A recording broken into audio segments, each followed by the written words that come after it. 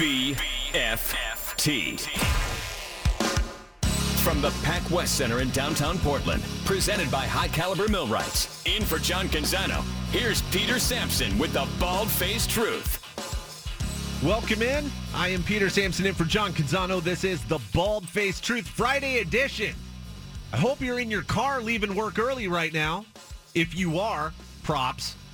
And appreciate you rolling with me on your commute home. We got a huge show today, so much to talk about. NFL action last night, NFL action all weekend. The Beavs going bowling tomorrow. It's ugly Christmas sweater season. A ton of NBA to get to. I'm going to start with the Portland Trailblazers. Actually, I'm going to start with this bed music right now. Man, I don't know what's going on. We got an upgrade here in the studio over the last couple days. Stephen Vaughn, I'm coming to you crazy early. Is it just me, or is the music like way more in stereo, like higher fidelity now? I feel like everything's just different. Everything's so different, I'm not used to it. Yeah, I noticed when I was in early during the Rome show, 9 to noon here on the flagship station, it was just, some spot, some commercial or something like that from one of our fine advertisers. And I noticed it was really blasting in both sides of the headphones. It was a little less mono, little more stereo width. I don't know if that comes through on the broadcast, on the AM signal, maybe on the stream, wherever you're streaming this program. But at least in my cans right here, like these are the same ones I've had for, I guess I've had these about 2 months now, and I've had the same model for 17 years. It's different today, bro. Well, I'll make sure to have it a little lower because it is coming in a little hot. I'm okay with the heat. I can control that here. It's just, it's nice and crisp, nice and wide. Yeah, it's like I'm immersed in that. Who does that riff for the BFT Open? Is that the Saliva? I think that is. Gotta be, yeah. Click, click, boom. I think that is yeah. Saliva, taking me back to the early 2000s. I think I saw them at some terrible festival somewhere back in the day. Of course, like earlier this week, of course, I was talking about the old Tattoo the Earth festival that I went to, but there is a lot of sports to get to today, and I'm going to start right now. Now, the Trailblazers are in action tonight. Trailblazers seem to have righted the ship. They've won, 4 or 5, 5 or 6, and it's no coincidence that their struggles. Now, look, and they're not necessarily winning with defense anymore, but I don't think it's any accident that they went through those struggles when Damian Lillard was out. Because when you're talking with Dame, it's totally healthy. He's balling out of his mind this year, and the Trailblazers have a great record. Okay, so there's a game tonight, and we'll kick that around. But what I really want to talk about is it is the day after December 15th. Now, why does that matter, Peter Sampson? I'll tell you why. Because we are now officially into trade season. Players that have signed contracts, many of them, become eligible to be traded on December 15th. Now, that's the case with several Blazers. January 15th, also an important day for players that re-signed with the team that they were with, Jusuf Nurkic, Anthony Simons. And I want to talk about trade season. Now, the Blazers, again, seem to be playing better. And, the whole question earlier, is this real? Is it fake? Is it sustainable? Well, sort of. Obviously, they went through their struggles. They're sort of winning with offense as opposed to defense. But right now, look, man. They're 16-12. They're in 5th place. They are only a game and a half out of 3rd place. 2 games out of 2nd place. It's a tight conference in the West. But we know this isn't a complete roster. And now that trade season is here, it's really interesting. And my man Sean Highkin, I have him on the show whenever I can. I'm just going to go ahead and plug his Rose Garden report. He's not asking me to do so, but I'm doing it because if you're a Blazers fan, man, that's the one thing that you need. Maybe the only thing you need. He put out a trade season primer for the Trailblazers. I don't know how many words it was. I got it in my email yesterday morning. Might have been Wednesday morning. And it was like a small novel. And it was incredibly insightful. Basically, until the rumors actually start bubbling up, the actual, this player might go here, that piece that he wrote is literally the only thing you need as a Trailblazers fan. It was just so good. And it has all the contract details, eligibility, what he's hearing. And we know that this roster is not complete. And look, they do need a little more help. And they have some decisions to make. Obviously, Damian Lillard is the one guy that's untouchable. You can probably put Anthony Simons into that category. I did speculate before the season that, if Shaedon Sharpe magically pops or Josh Hart goes crazy, maybe Anthony Simons and his $25 million per year contract could be the guy that could be included for someone else with his performance this year. I'm sort of backed off on that idea. Just sort of spitballing in the offseason. It made sense to me. But Sean had an interesting take that I tend to agree with. And Stephen, I want to ask you, when you're looking at Blazers that are going to maybe be here past whatever the date is, February 8th or whatever it is, trade deadline, always around Valentine's Day, Jusuf Nurkic, maybe the most likely Trailblazer to be on the move. And I sort of agree with that because he has his contract is sort of in that middle, like it's pretty good value. It's not great value. He can produce. Jusuf Nurkic just is what he is. He's a good player. He's not incredibly consistent. When he's on, though, you go like, man, this dude, if he puts this together, he could be an all-star. And then he'll get frustrated and commit 3 fouls in 6 minutes and have to ride the bench for the next 2 quarters. But I sort of wonder, with the decisions the Blazers have to make, they need to re-sign Jeremy Grant. Right now, they're literally like $100,000 below the tax apron right now. They have to re-sign Jeremy Grant. I mean, we can all agree on that, right? Looking at Jeremy Grant's play, how he fits with this team, that is job number one. They also have a decision to make with Josh Hart. Josh Hart has a $12.9 million option next year, and I think it's obvious that he's going to opt out of that because, well, frankly, he can get more on the open market.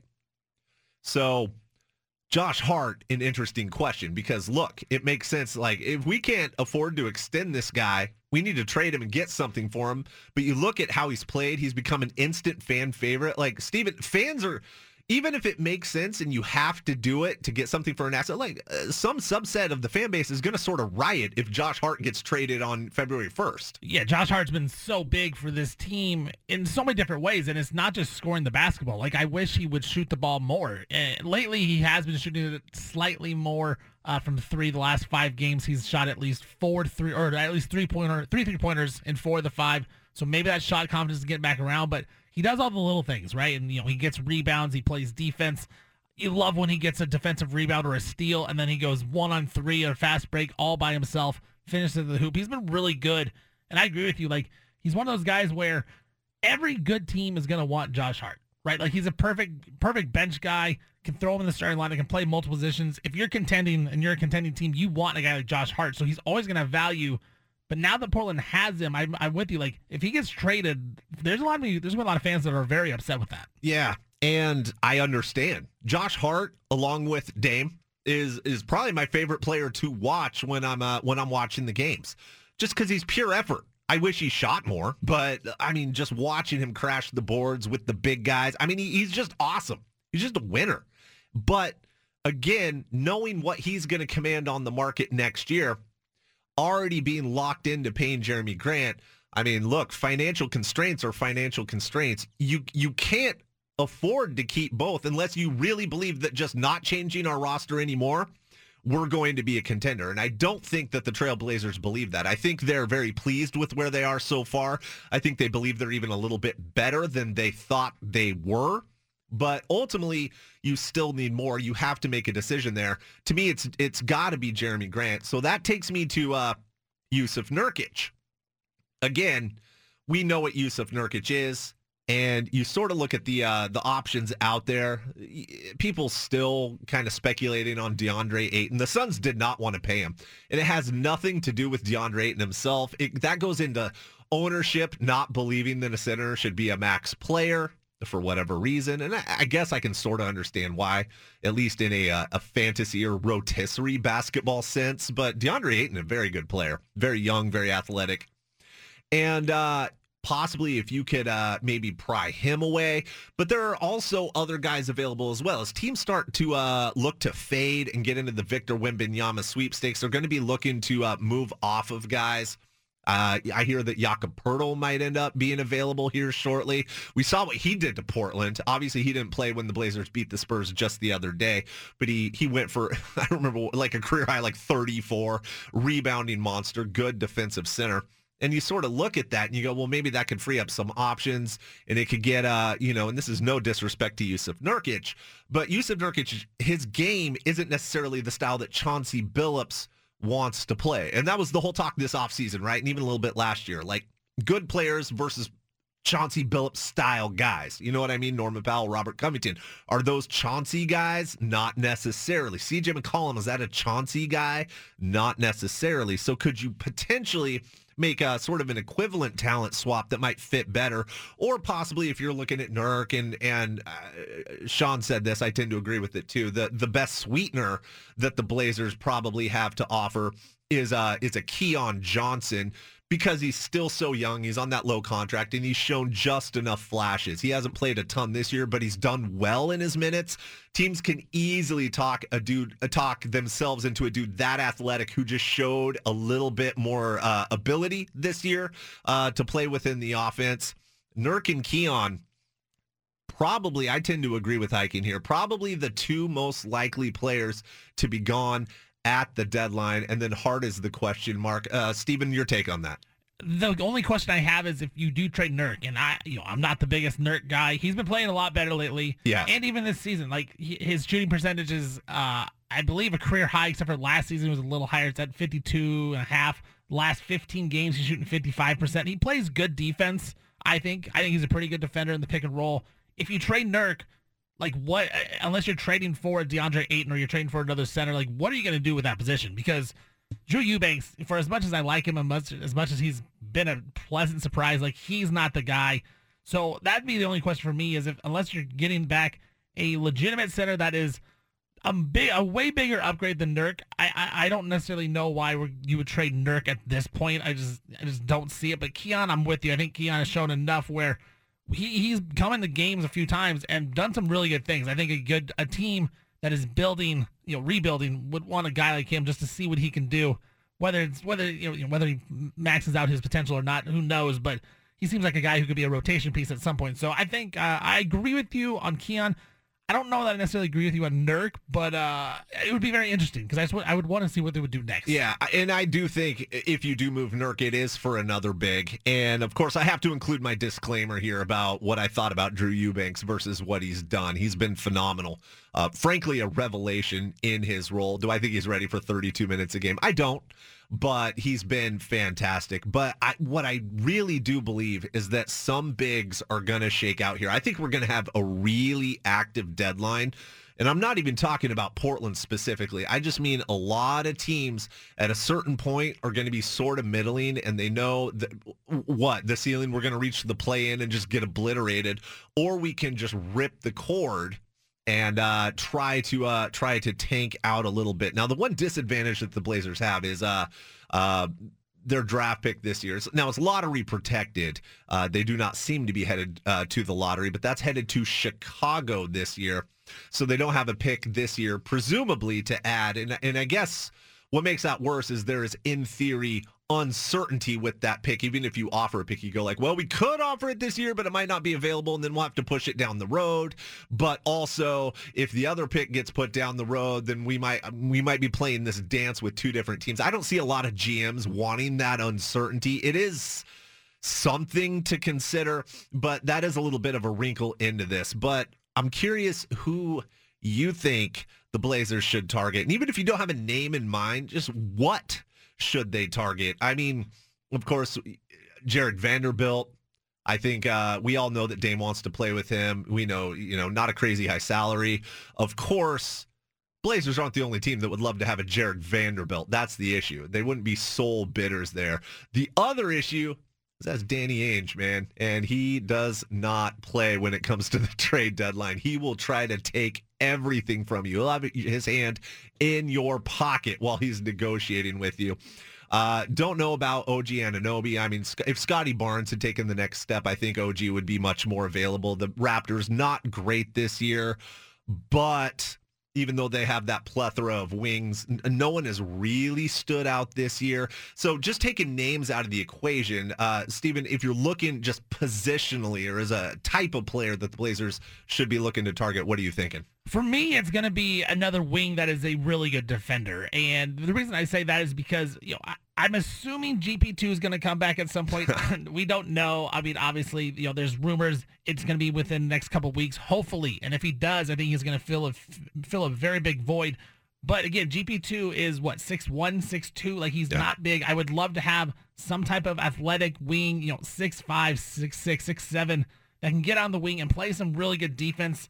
That way, Jeremy Grant can be a little more of just an offensive player because he's fine off the ball. I think he's a really good off-ball defender.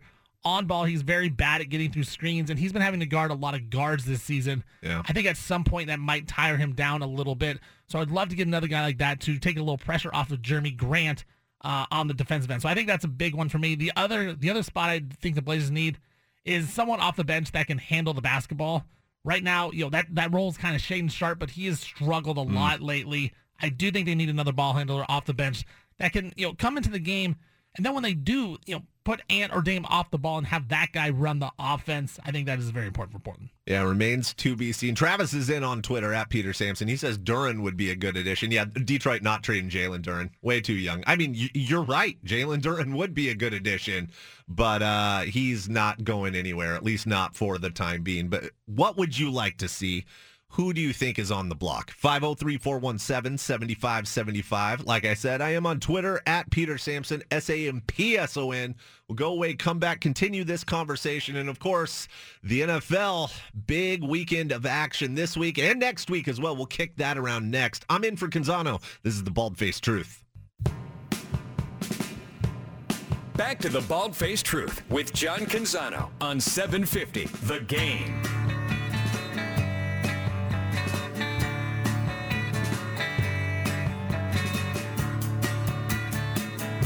Welcome back in. Peter Sampson in for Canzano. Hope you're having a great Friday. Full slate of NFL action this weekend. And with college football, at least the regular season, officially over, the NFL taking over Saturdays for the next 2 weeks. Got 3 games on the schedule tomorrow. And these are all on the NFL Network. You've got Colts at Vikings in the 10 o'clock game. You've got Ravens at Browns, 1:30, and then you've got Dolphins at Buffalo. That's a rematch. Dolphins beat Buffalo, I believe, handed them their first loss earlier this season. And I like the idea of Saturdays. Let me pose this. I mean, obviously, the NFL used to just be Sundays. Then obviously they added Monday Night Football. It was an institution. Then you've got Thursday Night Football happening now. And they want to continue to branch out. They're always going to own Sundays. They just are. But late in the season, you start seeing these Saturday games as well. Would you support a weekly NFL game on Saturday, or should they keep that clear for college football? I like that they keep it clear for college football. It is good now that they're bringing it in because they do have Saturday games for the playoffs, right? You think a wild card weekend, they always have those Saturday games. So it is nice to, once the college football season's over, to have some of the cleanse of that and then get used to that Saturday game in the NFL. But, the NFL already dominates so much of the sports landscape. I like to get away from it for just a day. I think it's good that they have it Monday, Thursday, and then Sunday, but to have it Saturday, I mean, and Peter, like if they just had one game, like that game would dominate the talking points. So I do like that we can get away from it for a day and focus on some other stuff. Yeah, I agree with that as well. I mean, Saturdays in the fall, I already have a hard enough time sorting through, picking like which of the 48 college football games I have access to that I'm even going to watch. If you mix in an NFL game, especially if it's like a must-watch big-time game, and then it's at the same time as, say, the Oregon game or the Oregon State game or a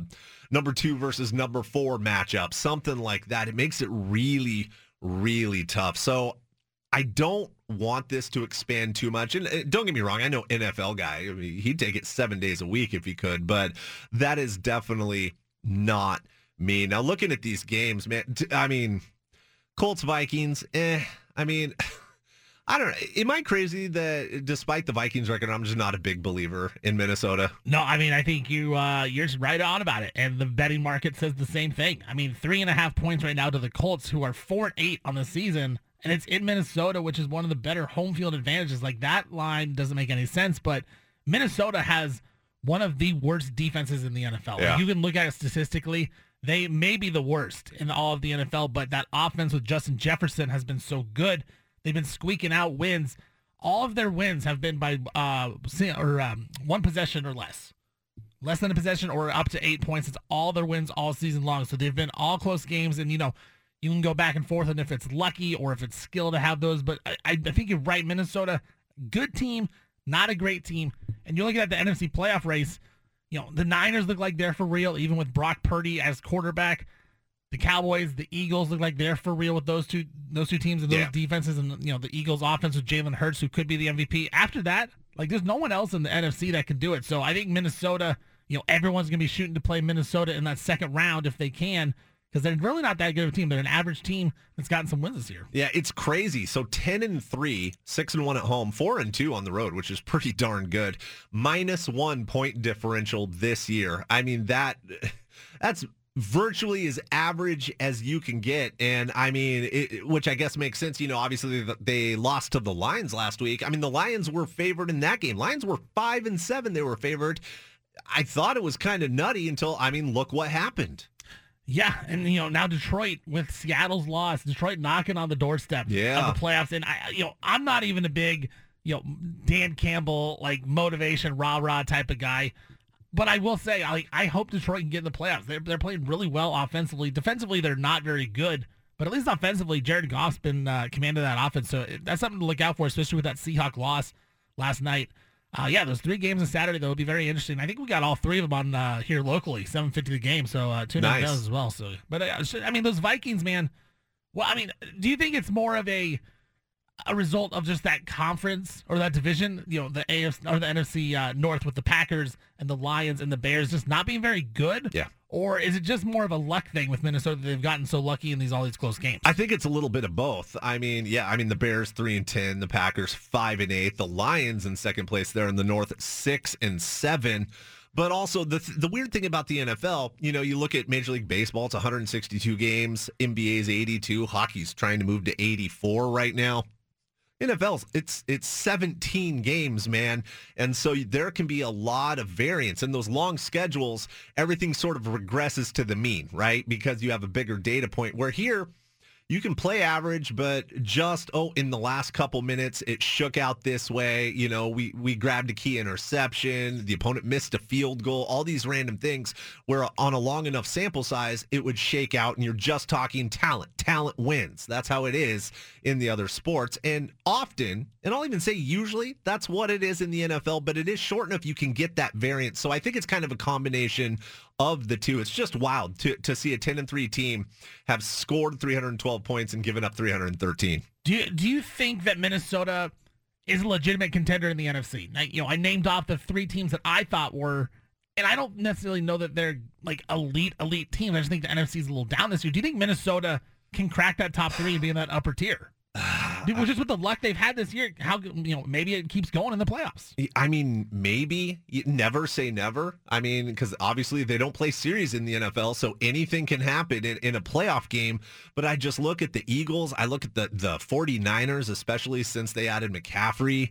I mean, they've won 7 in a row now. The Cowboys have been good. Outside of that, I don't really see anyone separating themselves. Now, that being said, I mean, could Minnesota or anyone else stun someone in a game? Of course they could. I mean, that's kind of what makes the NFL great. It's what frustrates me sometimes, but it's also what makes it awesome. That's why you have to watch. You never know what's going to happen. But really, I mean, all other things being equal, I certainly would not expect Minnesota to be able to hang with those groups. Yeah, I think the AFC is a little different, but yeah, the NFC for me, it's I don't consider Minnesota a real contender on that side. I just think it's going to be too tough for them to have to beat a good they're probably going to have to face the 49ers in the second round. Probably not the Cowboys. Cowboys probably have to play the Eagles. Yeah. So I think it'd be tough for the Vikings to have to beat San Francisco and then go on the road and beat Philadelphia or even be the tough Dallas team who's already gone to Minnesota and absolutely wrecked the Vikings earlier this season. Like, I just think it's going to be tough for Minnesota, but it's one of those cases where, luck versus stats, like, a lot of people don't, analytics doesn't take into account luck all the time. For baseball, a lot of times it's like, you look at RBIs are basically where you're putting the batting order, but some guys are just better with runners in scoring position than others. Like, you can't put stat on it. The Vikings, like you said, a negative point differential, but still 10-3 in the season. Like, it's an insane case right now, and I'm excited to see how they do the rest of the season, because I'm with you. I don't think they're that good, but I can't discount it. Like, I watch it with my eyes, and I'm like, well, this team at least is winning. Like, that has to count for something. Yeah, I mean, technically it counts for everything. Right, exactly. But, I'm just not necessarily a believer. So that's your early game tomorrow. After that, you've got, you have the Ravens taking on the Browns. Baltimore Ravens 9-4. They've won a couple in a row. The Browns, honestly, I've not been tracking the Browns. I don't care about Deshaun Watson. I don't care about Cleveland. I expect Baltimore to win this game. I will not watch it, though. Yeah, Deshaun, I can tell you he has not been playing well in his... Shocker. In his first two games back. Cleveland is a slight favorite, but that's because Tyler Huntley is going to be the quarterback. Right. Anthony Brown, former Duck, backup quarterback. I was kind of hoping Tyler Huntley would be out, see Anthony Brown in the starting lineup, have all these Duck fans go crazy if he plays well. That would have been pretty fun. That would have been. I would have tuned in to that, but maybe just walked away during a Browns offensive possessions. And then the clear premier game of tomorrow, again 5:15 NFL Network. Miami Dolphins at the Buffalo Bills. Miami, look, we knew solid team. And they've certainly had a pretty good year here, 8-5. Now, they have lost a couple in a row. It was so funny. All this chatter about Justin Herbert being, a social media quarterback, and Tua this and blah, blah, blah. Well, the Chargers and Justin Herbert took on Tua, and he kicked his ass. Well, he kicked the defense's ass anyway. I mean, just absolutely outperformed him, which was great news. The Chargers managing to keep their playoff hopes alive. But so you have Miami, who has beat Buffalo. Now the Bills, I don't want to say they underachieved early, but like, this is a team that we were talking about maybe going like 15-1 before the season. 10-3, they have won 4 in a row. They do have the second highest differential in the NFL. I mean, I certainly like Buffalo in this one. Yeah, this could be a weather game. Honestly, Peter, like the snow in the forecast really could be really windy. Like 1 to 2 feet of snow. Yeah, and we saw Tua last week against the Chargers start out 3 for 17. Like, that is brutal. And if you're telling me, like, I'm expecting him to bounce back in the snow, in the wind, like, no way. I mean, I want to pick the Dolphins in this game because I do think that the Dolphins are a solid team. -2, I think 2 is not that great. But I do think the Dolphins have a solid roster. But how can I go against the Bills in this situation with the weather like this? And just the way Tua's looked. Like, Tua's had such a roller coaster of a season. Start of the year, we're talking about, is he even any good? Is he an NFL guy? Then the middle of the year MVP candidate, like, that was a real conversation. Now it's back to, the Dolphins need to replace him. Up and down season, man.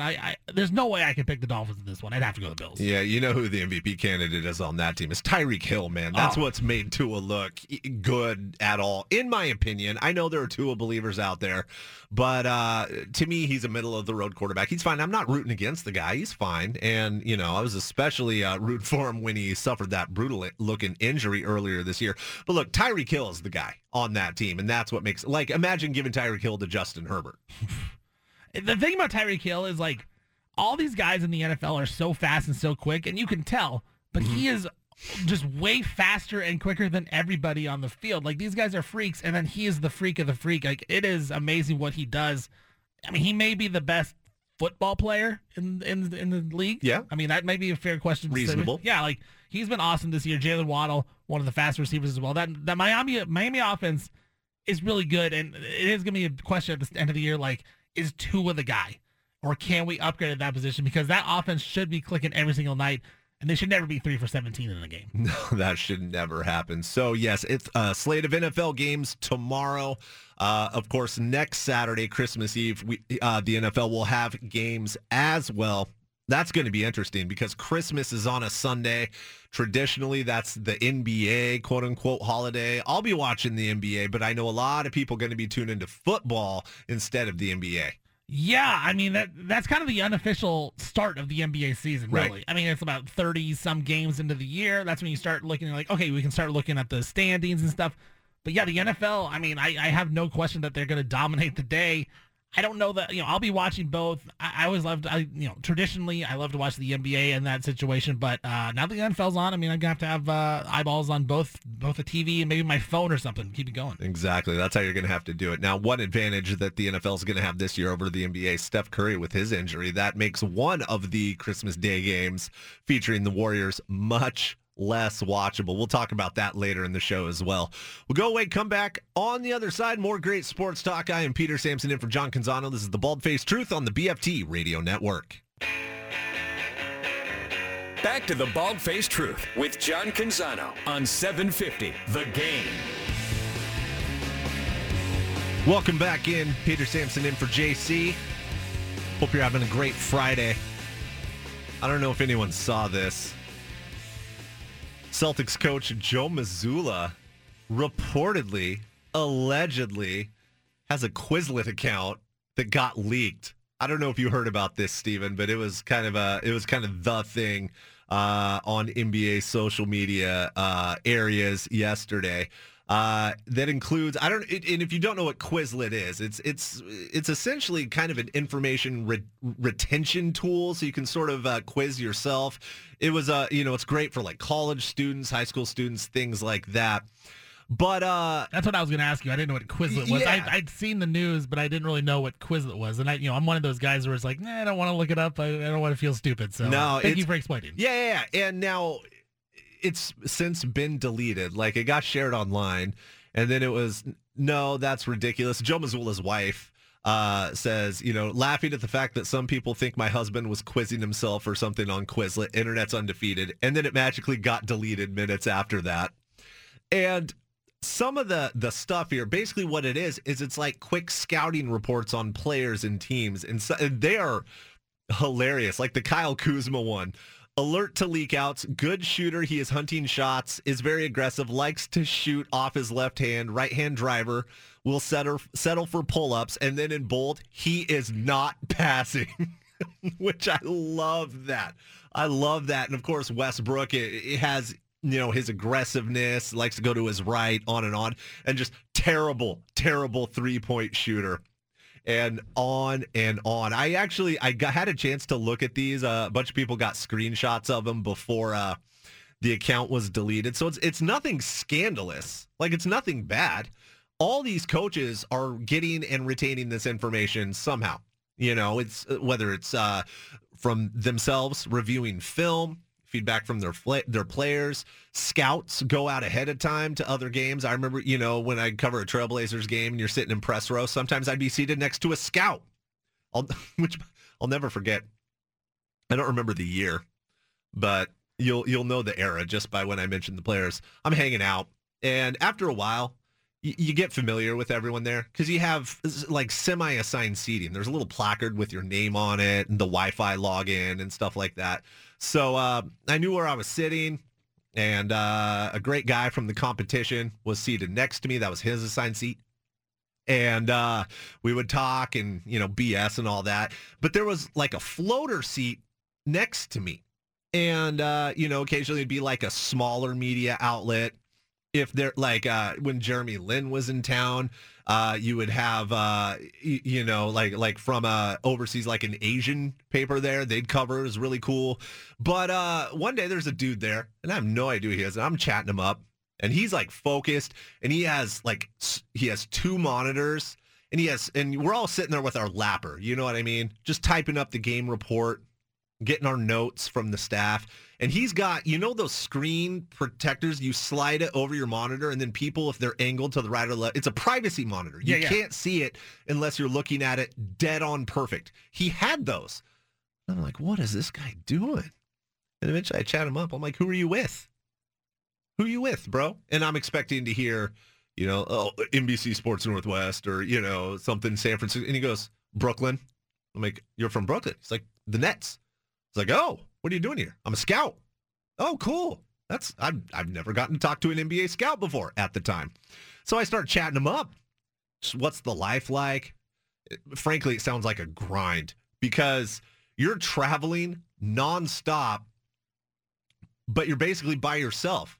At least like the beat reporters and the assistant coaches, and all, you got the team with you. You got your guys. He's out there by himself in a new city, watch a game. He's like, hey, man, where's somewhere good to eat here? I got to get dinner, something open late. Like this. So we're chatting it up, just making small talk. Really friendly guy.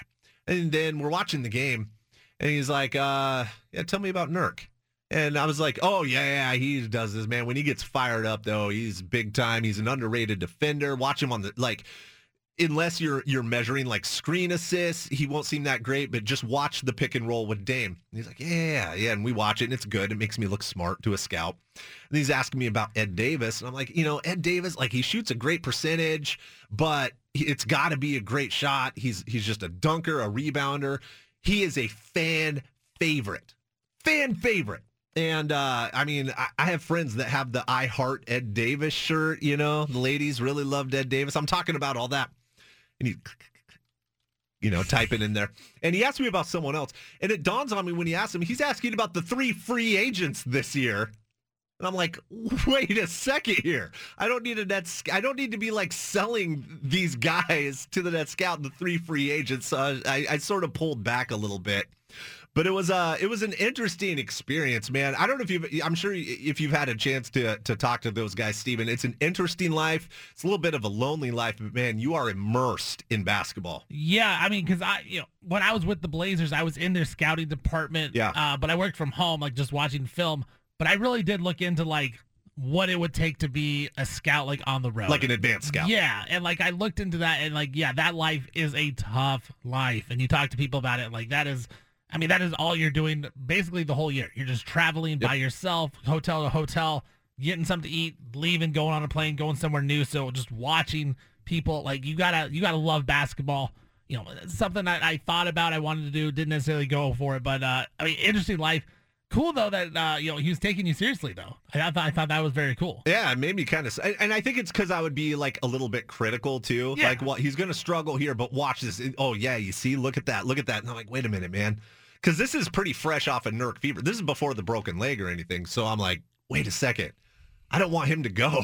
You were selling these guys, and there was about to be the old Sebastian Telfair situation. You ever hear that story with Mike Rice? Tell me. Yeah, so supposedly, Danny Ainge, he was with the Celtics when he traded for Sebastian Telfair. They traded, ended up getting, that pick ended up being, I believe, Brandon Roy for the Blazers, like ultimately ended up being around the Brandon Roy pick.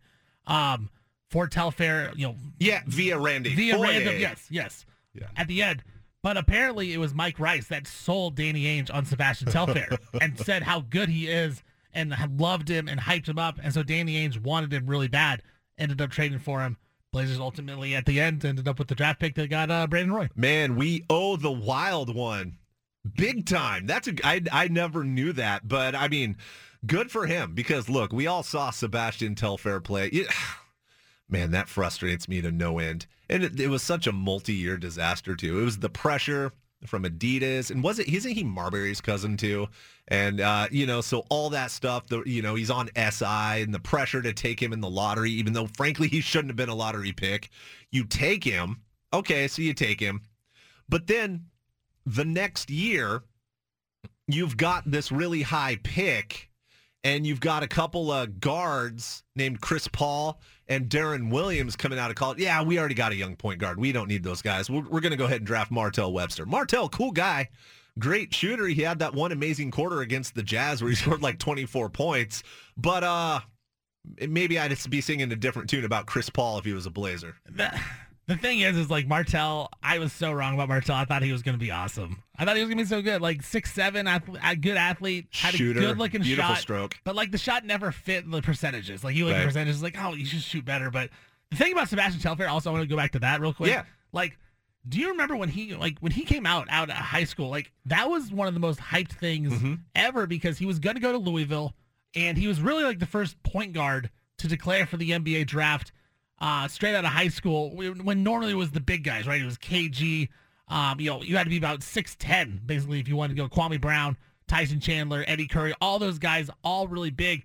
Telfair's 6 feet tall, going to the NBA, first round pick. Like, I was psyched when the Blazers were getting him just because it's like, okay, this guy's, you hear all the hype about it, like he's going to be awesome. And that just never fit. Like, that was just one of the more fascinating things. I've read a bunch of stuff about Telfair. I find him very fascinating and his story, like, growing up. Like, he's one of the more fascinating players that never really made it in the NBA. Yeah, and you hit it right on the head with the hype. I was hyped too, but then you realize it was just hype. And you realize all the marketing dollars behind that. I mean, that was an instance of industry trying to make a thing happen. Stop trying to make Sebastian Telfair happen. It's not going to happen, okay? Not to make light, I know he's had struggles or troubles post-playing career, not to make light of that. But it just wasn't going to happen in the NBA, man. I mean, he made $19 million. There you go. He'll be fine. There you go. Speaking of guys not making it in the NBA, you mentioned Eddie Curry, too. Wonder what he's up to. I meant, wait, what's he up to? Yeah, eating somewhere. Yeah. Those eras, the preps to pros, the straight high school to the NBA eras, really interesting. Obviously, in the after KG and Kobe did it, and it started in the late 90s. It got crazy, and you had all those busts or guys who think of Darius Miles, Boozer, or Bender. Sorry, Jonathan Bender. Al Harrington. Yeah, all those guys where they were supposed to be the next, this is the next KG right here, Amari or whatever, and it never happened. Sometimes it was skill, sometimes it was injury, sometimes it was. You got to learn a little life before someone can hand you $15 million and you don't lose your mind. Like, if I'd gotten that money out of high school, I would have lost it. Yeah, Robert Swift was a top 10 pick. Oh, yeah. Like, the thing is that's why college basketball is still bad because, even a lot of these 5-stars that go to college, they don't perform in year one. And think about that, even if you're not the best player, but you're ranked a 5-star player, why would you have not gone to the NBA and been a first-round pick? Like, Sebastian Telfair made $19 million. If he goes to Louisville and he's not very good in year one and he comes out into the draft after his freshman year, maybe a second-round pick because he's so small, they see his deficiencies. So, that's the thing in the NBA. It's not even about, what you've done. It's about what you could possibly do when you enter the NBA. It's all potential, and then you just got to hope that it hits. Sometimes it does, sometimes it doesn't. That's the Martell pick. You see him, a 6'7" athlete that can shoot. Or we can just pick this guy, Chris Paul, who was awesome in the ACC for 2 years, but he's 6 feet tall. He had to go to college and play. That's the type of thing. It was okay, let's just go with the high schooler that may have more potential, but it just doesn't work out. Yeah, I mean, that's exactly what it is. So much of it is it's about fit and opportunity. A lot of these guys can ball, but they never get in the right situation or they never get the opportunity, and it just flames out. It's really fascinating stuff.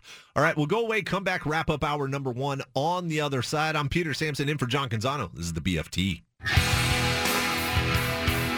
You've got the home of the truth. Back to the Bald-Faced Truth with John Canzano on 750 The Game.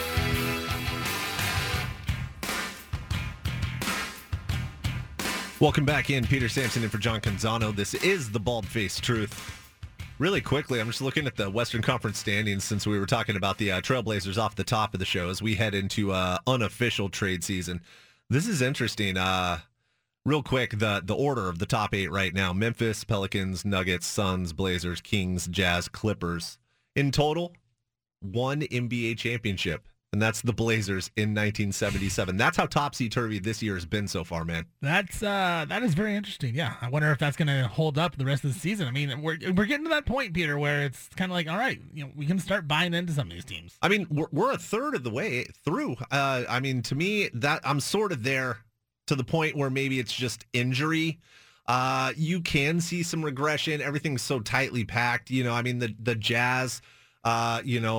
Between, say, number 5 and number 9, I guess that'd be the Blazers, and number 9, the Mavs. It's only 2 games. The Warriors at 10, 2.5 games. T-Wolves outside looking in, that's 3 games. But it's very, very interesting. It just shows how top-heavy historically the league has been. I mean, if you go I guess that would be Bulls, Spurs, Lakers, Celtics, Warriors. I think that would give you about 2/3 of NBA championships, at least in the modern era. Been very top heavy. So, look, I don't expect the Blazers to be a contender, but I hope that what we're seeing is sort of reality. It'll just be fun to have something different. The Grizz right now leading the Western Conference, and that's with their big three having played literally 0 minutes together. The Pelicans, only a game out. Denver, 1.5. The Suns, 2.5. Blazers, 3 out. Sacramento, like the beam, baby, 3.5 out. Then you've got Utah and the Clippers tied with the Kings as well. And the Mavericks just behind them, 9. And then, of course, the Warriors, a game under 500, holding on to the 10 spot. And they're in trouble. I mean, we'll talk about this a little bit later, but Steph Curry going to be out a few weeks with that shoulder injury. I mean, for a team that's already trying to get right, losing 29 points a game and your leader, that's a problem. I'm going to put you on the spot here, Peter, real quick before we go to the break here. Yeah. Is there going to be a new NBA champion that's never won before this year? I'm looking at the East. Has Milwaukee won? They've won. Oh, yeah. They've won. Yeah. They had Cream and stuff. And, of course, they won recently. No. But if there is, man, I'd love to see the Pelicans do it. I really would. They're so fun. Zion's healthy. He's balling. CJ, they've got a good young squad. I think they could contend. Memphis, it's going to be interesting when they get Jaren Jackson back, if they're able to assimilate him. They've got a lot of talent as well. Hour number 1 in the books. Peter Sampson in for Canzano. Keep it right here. We'll be back in just 1 minute on the BFT. BFT. From the Pac West Center in downtown Portland, presented by High Caliber Millwrights. In for John Canzano, here's Peter Sampson with the bald-faced truth. Hour number 2 of the program. I am Peter Sampson. I am in for John Canzano on a Friday. Hope your day is treating you well. Hope you're off work an hour early for the weekend. Good for you. I hope you stole some office supplies from your office while you were at it. No, I don't hope that. Wink, wink. Got a big hour of sports talk. NFL heavy. A little bit of NBA. By the way, it's National Ugly Christmas Sweater Day. I don't know how we decide what day is what national day. I don't know if there's a committee. You know how Guinness is in charge of validating world records. I don't know if there's the National Academy of National Days or something like that. But you get, it's National Terrier Dog Day, or it's National Donut Day, National Maple Bar Day, National Hug a Chicken Day, whatever it is. But today is National Ugly Christmas Sweater Day. And I did see some people in ugly Christmas sweaters today on my way into work. How did this become a thing? And I'm not being rhetorical. I'm not being like Andy Rooney here. How did this become a thing? I genuinely don't know how this became a thing. Like, when did these become ugly? And, I mean, you can get them in, they come in themes now. I've seen some of my favorite bands sell, their version of the ugly Christmas sweater. I've meant to jump on them, but I never have. But, I mean, we've all been to the ugly Christmas sweater party, right? Like, we've all done that. And I'm just curious how that sort of came about. I don't know. Society's weird. My first thought was Christmas Vacation.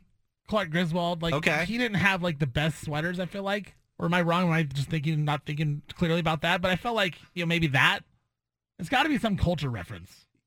Maybe it started that way, and then it just sort of took on a life of its own. If you know the answer to this, 503-417-7575. You can tweet at me as well, at Peter Sampson. Do you own, Stephen Vaughn, an ugly Christmas sweater?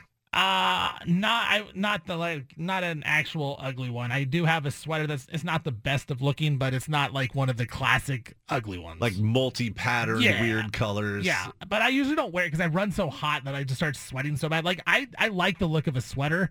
I think I could actually pull it off, but I just get so hot. I can't do it. I could see that. I believe that you run. Man, I've seen you in pants once. I know. And no, I don't mean that Stephen Vaughn is working in the nude right now. That I know of. It is still business hours. We're not full on casual Fridays.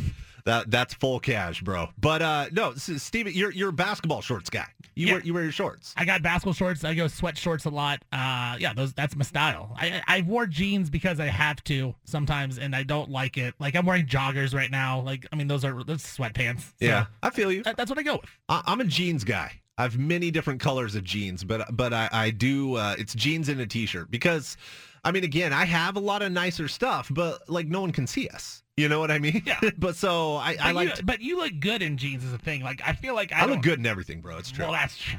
Well, of course. But like I feel like I don't look good in jeans. That's my problem. Maybe that's just being too harsh on myself. I think I think you look just fine, sir. Hey, thank you. I do. Yeah, you're a very handsome fella. Every once in a while, I like to show up in a suit, though. You know why?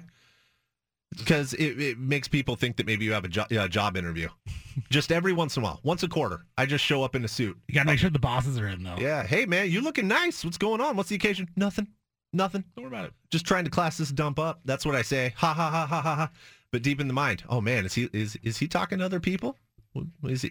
Is he having conversations? I do that. In fact, I'm due to wear a suit here to work. It's been a minute. Maybe next week. Maybe post Christmas, I think. But I'm psyched.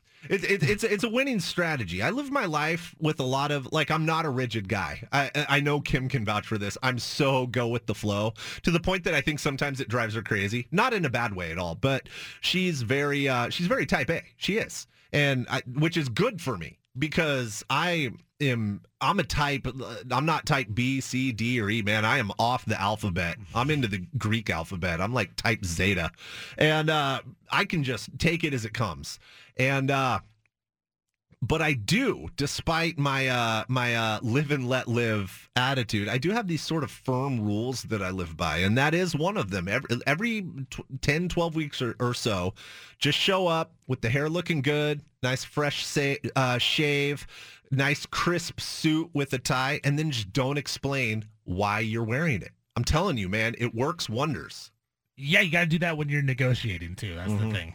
Or even pre-negotiating. Like, negotiations are coming up in 3 to 4 weeks. That's the window. So next week, I'm going to look really nice. Maybe even say, hey, man, can I get out? I got to get out at 4 o'clock.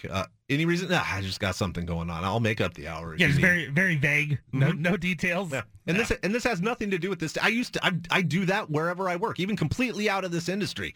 I would just be working in generic business office, doing generic business things, wasting my life away under fluorescent lights, mining data into Excel, and I would still do that. It's just it's one of the rules I live by. The other one is I always you get requests personally and professionally, just in minor stuff. Hey, can you do this for me? Yeah. Like every 10th one, I just say no. Can I do it? Yeah, it's no big deal. But I can't set that expectation. You can't let people treat you like a doormat. So yeah, I can do that. I can do that. No, can't do that. Sorry. Just keep them on their toes. Is that crazy? No, I think you got to keep them on your toes.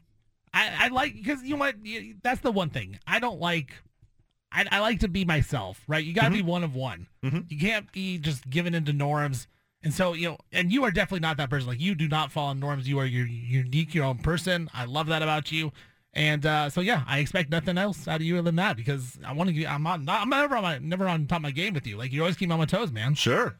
Well, I'll just tell you now, next time you ask me if you need something, I got you. The time after that, no. It's nothing personal. It's just it's time. I'm going to be ready for it, though. I'm gonna be like, you know what? I'm just keep asking and knowing at some point, like, he's not going to say yes. He's going to say no. No, dude, I'm good. By the way, I do have to tell you, you got me feeling guilty right now. Oh, I'll tell you why. I got your lovely Christmas card in the mail. Yeah. I didn't do Christmas cards this year. So I received a Christmas card. Thank you. It's a beautiful photo of your family. Thank you. I got nothing coming back. Nothing. That's okay. Not one thing. I didn't know about Christmas cards until I got older and had kids, and then my wife started doing them, and I really like doing them. I think they're kind of fun. I think they're fun to send out. So I like to send them out to, all my friends out there, all my peeps. It was a great photo. Now, I do appreciate, and maybe I just wasn't included in this, but I do appreciate I didn't get the family newsletter. Do you do that too? No. I'm not down with that. No, that's too much for me. I don't really want you to know what's going on in the family. Just, hey, we're alive, we're well, we're doing good. This is what they look like, Yeah. Because, what do you put? Like, grinding away at work. Everything is sort of the same. We know that you're just going to throw it away. Like, that's exactly. Like, I know that. I'm not offended. I know you're going to throw the Christmas card away at some point too. Like, it's not a big deal. You can throw it away right at the start. As soon as you get it, I don't care. I'm not offended. I've got it up next to the tree with the other handful that we received. But yeah, no newsletter. Thank goodness. Yeah. So-and-so. Mine would be like, Yeah, the kitten's refusing to use her litter box. It's a disaster. Just grinding through the day. Every day is sort of the same. You can take that or leave that. Yeah. Kid is, struggling through school. I'm just kidding. He's a genius, but, he's struggling to, do whatever. We should have real family newsletters. We should start doing that for not Christmas. Not the fake stuff. Oh, man, my son really got on my nerves the last 2 weeks. Yeah, exactly. Yeah, he just won't shut up. He won't shut up at all. He's about to go on the naughty list now. Yeah, it's not even him. It's me. I'm questioning whether I even should have done this to begin with, but now I'm trapped. I'm kidding. Trapped. But some people, I think that would be a fun newsletter to send. Even if you don't mean it, I think that might surprise some people if they get that, just the brutally honest family update. It would at least, it'd be a great, icebreaker, right? Like, you and your significant other, whoever you're with, it'd be something to talk about at the dinner table. Like, hey, did you read Peter's card this year? Yeah. He's really sucking at life right now. Yeah, we got so-and-so. Did you see so-and-so's newsletter? Yeah, her and her husband are fighting a lot. She put that in there, arguing about money. They've thought about divorce. Yeah, they're debating it. They're hoping for a conscious separation, a conscious uncoupling, but they're afraid that their friends will think that's weird and it shouldn't be a consideration, but it sort of is. And, that's just how it is in modern society when everyone's over-connected. So the husband has a gambling problem, lost all their money. Exactly. He's betting the ponies too much. And I think there's more than what I'm aware of. I keep looking at the bank statements and they don't add up. And I know he goes to the casino, and frankly, I'm okay with that because even though he doesn't make much money, he works hard to support us. But I just, sometimes he says he's late at work, but I call his direct line and it goes straight to voicemail and it just doesn't make sense. And if we're being honest, I certainly don't think he's having an affair because, if we're just being real, he's like a 4. But something's not adding up. But his secretary answers my questions weird. I don't know. Merry Christmas, everybody. I do want to find out about the ugly sweater, where that did come from, though.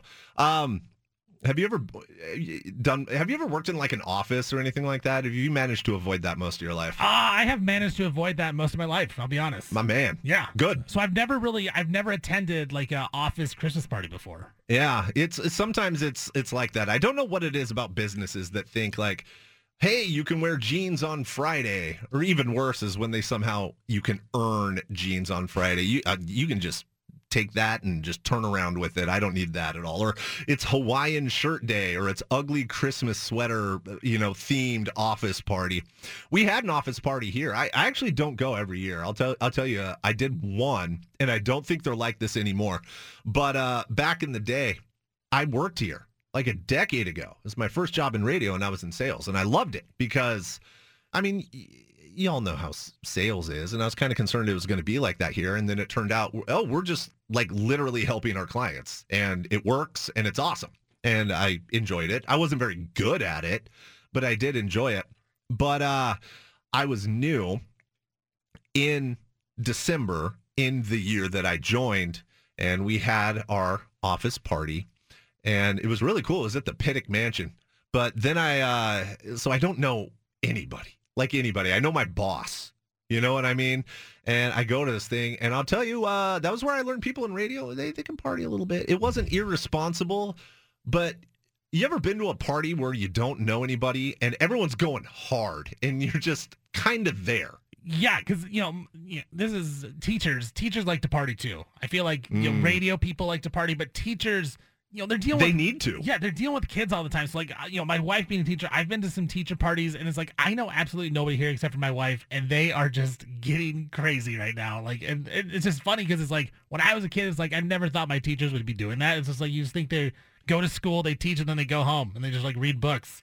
But no, they party. So, yeah, I've been in that situation. Yeah, I never suspected that either when I was a kid. I remember, when you're a kid, though, it trips you out if you even see them, in the grocery store, and you're just hi. It's you saw Bigfoot. Yeah, exactly. I thought you lived at school. That's so bizarre. It's one of the strange things about childhood when you run into your teacher, like in the chilled beverages aisle as well. You know, you're with your mom getting some OJ, and she's grabbing a 30-pack of Tecate or something like that. What? It's Friday.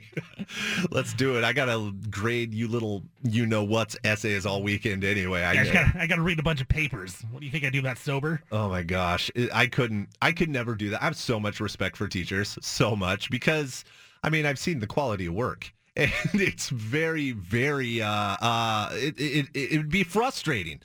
One thing I know about myself, I am not a natural teacher. Like back in the business world, like training new hires, you know, when you have like onboarding and it lasts a couple weeks, and I'd have to go in and speak on my department and train people on systems and all that. And it's totally reasonable. Hi, you're brand new. You know nothing about this. That can't be held against you. I would still get frustrated with it. And that's when I realized, like, that's a me problem. That's not a them problem. That's me. I'm just not meant to do that. Yeah, like everyone thought I'd be a coach growing up. And it's like I coached, at my college when I had like a half a year left, so they'd pay my scholarship. And it's like, it was not for me. Like, I just could not do it because it's like I just wanted to tell the kids, like, hey, do what I would do and make the right play. And it's like, that doesn't work. Like, you can't just tell them to do the right thing. You got to tell them what the right thing is and how do you do it. It's like, I just couldn't communicate with It's hard to convey. It's like when Magic Johnson coached the Lakers. Like, remember when he coached them it didn't last long. And he comes out and he's like, okay, so this is the set we're going to run. You bring the ball and then do showtime. Just play like me. I mean, come on. Yeah, play like me, you know, and me and Kareem and Worthy and Byron Scott. Man, we made it work. Why can't you? Well, it turns out maybe it's about communication and understanding each individual limitation. But I just couldn't do it. But I am thinking back, despite my inability of training, I'm thinking back to in the office doing the lame Christmas sweater themed party. And I just wonder, is it because office parties aren't fun? Because you have to behave yourself. And there's always someone every year that goes a little overboard and and I don't mean like they get way, way off the chain, but maybe they have a little too much to drink and they say something they shouldn't. They embarrass themselves. They stick their foot in their mouth. I mean, maybe they get crazy, but when you're working a boring job, that's the kind of stuff that, I mean, it gets you through the holiday season, gossiping about that. But because that's not that exciting, I mean, why do we do this? Do we think it's going to be fun? Is it a reward for employees? That's not a reward. Go buy an ugly sweater now. What, I got to buy something? Can I wear my work uniform? It's got to be a reward, I guess, right? Like, technically. Because, like, I guess they're probably providing you food and drinks, maybe? Yeah. So they can, like, technically write it off. It's a write-off. Yeah, I mean, that's definitely what it is. Yeah, exactly. What I always want, man, is just like, however much booze you are expecting me to consume, can you just write me a check for it and buy a little bit less? Like, let's say I'm going to drink $25 worth of liquor. Just give me the $25. Just do that instead. I don't need to come. I'm down. Yeah, let's do it, man. I just can't get down. I can't get down with the holiday party. Kim had a work holiday party yesterday, and normally I get invited to those sort of things. Didn't even get the invite, and I was good with it. I wasn't even like, man, why didn't you invite me? Because, I mean, and you know how sometimes it's like, I would have said no, but I wanted the invite because that's the polite thing. This was not the case here. I just had no interest in going. I'm giving props on Kim on that one because she knew that you didn't want to go. She's like, I'm not going to bother him with it. Like, I don't want to have to be declined. Like, yeah. I'm just not even going to invite you. I think I give her props. Yeah, I think that might be what it is. And oftentimes it's, hey, do you want to go to blah, blah, blah? Not really. You know, I figured I just wanted to throw the invite out. Yeah, cool. I love when they're like, yeah, we're going to do this. You don't have to come if you don't want to. Like, that's a whole thing of like, yeah, exactly. You know I don't want to go. I'm not going. I just wasn't feeling social. I had the last 2 days off. I'm trying to burn through my my PTO before the end of the year. So I took 2 days off yesterday. I wasn't feeling social. Someone from her work had to drop off like some supplies or something. She works from home, and it was no big deal. Just gonna pop in, drop these off, right upstairs. I don't even want to meet this person. There's nothing personal against them. They sound great. I just don't want to see another human right now. Yeah, I'm not working right now. Yeah, exactly. I'm sitting in sweatpants and I'm zoning out. I wasn't like doing anything. I wasn't getting interrupted. I wasn't watching a movie. I wasn't playing video games. I was just like staring at something. I don't even know. Staring at the wall, staring at the couch, staring at the cat. But as soon as someone's coming over, I'm out. I'm out. Upstairs. No way. I don't know, man. I think that's the nature of this job. It's very interesting because this is a very public-facing job.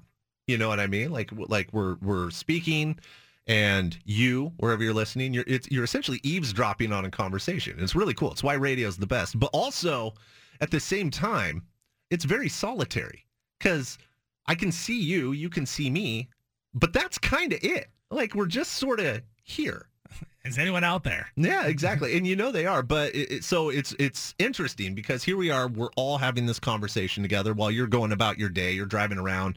Maybe you're, stuck at work. You're pretending to work for the last 40 minutes before you can get out, got your earbuds in, whatever it is. It's a very communal thing. But at the same time, I'm just in a little room with a bunch of equipment and a microphone, just sort of talking, Talking into the ether. So I think that's sort of, it's contributed to my, I'm not going to say antisocial because there's a lot of negative connotations with that, but introversion. I'm not a very talkative person outside of like the radio. Like I got sports takes, but outside of that, like you get me in a one-on-one situation, like I'm pretty quiet. Like I'm going to just read the room and not talk very much. Like I get you in this. Mine goes both ways. I got to be in the mood. And a lot of times I'm super quiet. Are you okay? Yeah, I got nothing to say, man. I'm tired. I'm good. But if you catch me on the right day or even the right hour, I'll talk your ear off. And I think what that does is that sets expectations. And I know I'm really up and down. I'm doing the wave motion with my hand right now. I'm very up and down with that. It doesn't mean I'm, mad or cranky or grumpy or anything like that. It's just sometimes I'm social, sometimes I'm not. And it just depends. I don't even know what it depends on. If I knew, maybe I could control it a little bit better when it's expected, like, hey man, I got to be out. I got to be social. So it's just a roll of the dice. It's also tough because when you're on you got to be on when you're on air right now. Like you can't just be, down and out, even if you're tired or you're not feeling it. Like doesn't matter. It doesn't matter. You got to be on. So you got to put on a show when you're doing this. So it's like a lot of times when you're not on your game, like you're like, you know what? I just want to sit here in the quiet. I think you might have hit on something there. That's true. So as you know, I have a little bit of gap in my day. I work in the morning. I get everything prepared. I do my job. And then oftentimes, not always, but I'll have this little like kind of 2.5 hour gap. And I'm just sort of free to do whatever. And oftentimes I'll go home and I will just go upstairs and I will turn off all, I put my phone away, not have headphones on, and I will just zone out for a good 20 to 25 minutes. I will do nothing. And then, all right, let's go host a show. And I'm not like mentally preparing. I already have all my prep work done. I did it in the morning. I was thinking about it the night before. You're always kind of thinking about how things translate to the show. But I just got to kind of empty my head. I got to get that introversion out and recharge before I can then just kind of into the microphone for 4 hours. Because you dive head first every time. You're going in. You got to go in strong, man. That must be what it is. All right, I'm still looking for an answer, man. Where do the ugly sweaters come from? 503-417-7575. We'll go away, come back on the other side. Let's talk some more NFL. Seahawks, if they're going to turn things around in time to make the playoffs, they're going to have to do it without one of their key players. We'll talk about that next. I'm Peter Sampson, in for Canzano's The Bald-Faced Truth. Back to The Bald-Faced Truth with John Canzano on 750 The Game.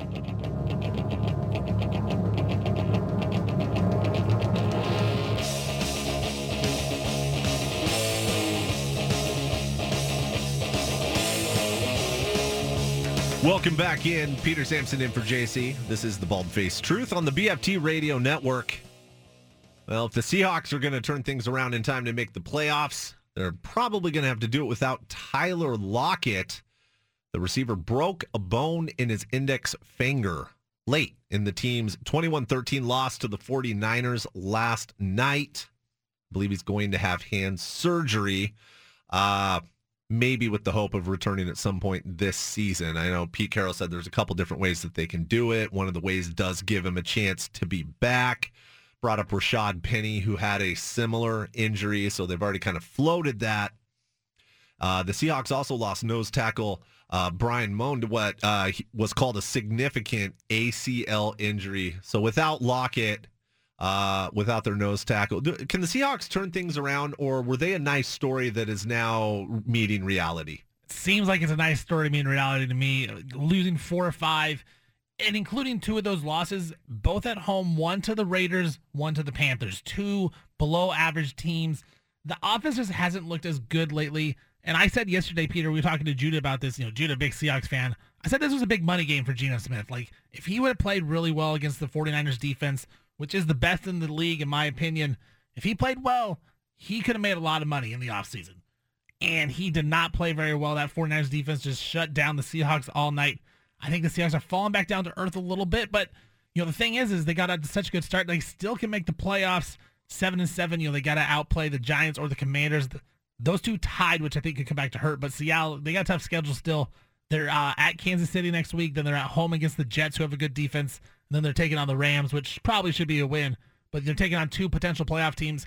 I think the run is a little bit over for Seattle. I hope not. I hope they can sneak in, but really feels that way to me, is that the offense just has been struggling a little too much lately. Geno falling back down a little bit. Yeah, it's been a fun story, and you're right. The 49ers defense, just swarmed him all night. Obviously, the Niners are celebrating. They clinched the NFC West. It's the first time they've done that since 2019. Obviously, the Niners never even trailed in this game. Seattle did pull within 8. I think there was about 3.5 left in the fourth quarter, but Kyle Shanahan's offense ran out the clock. They won their 7th straight.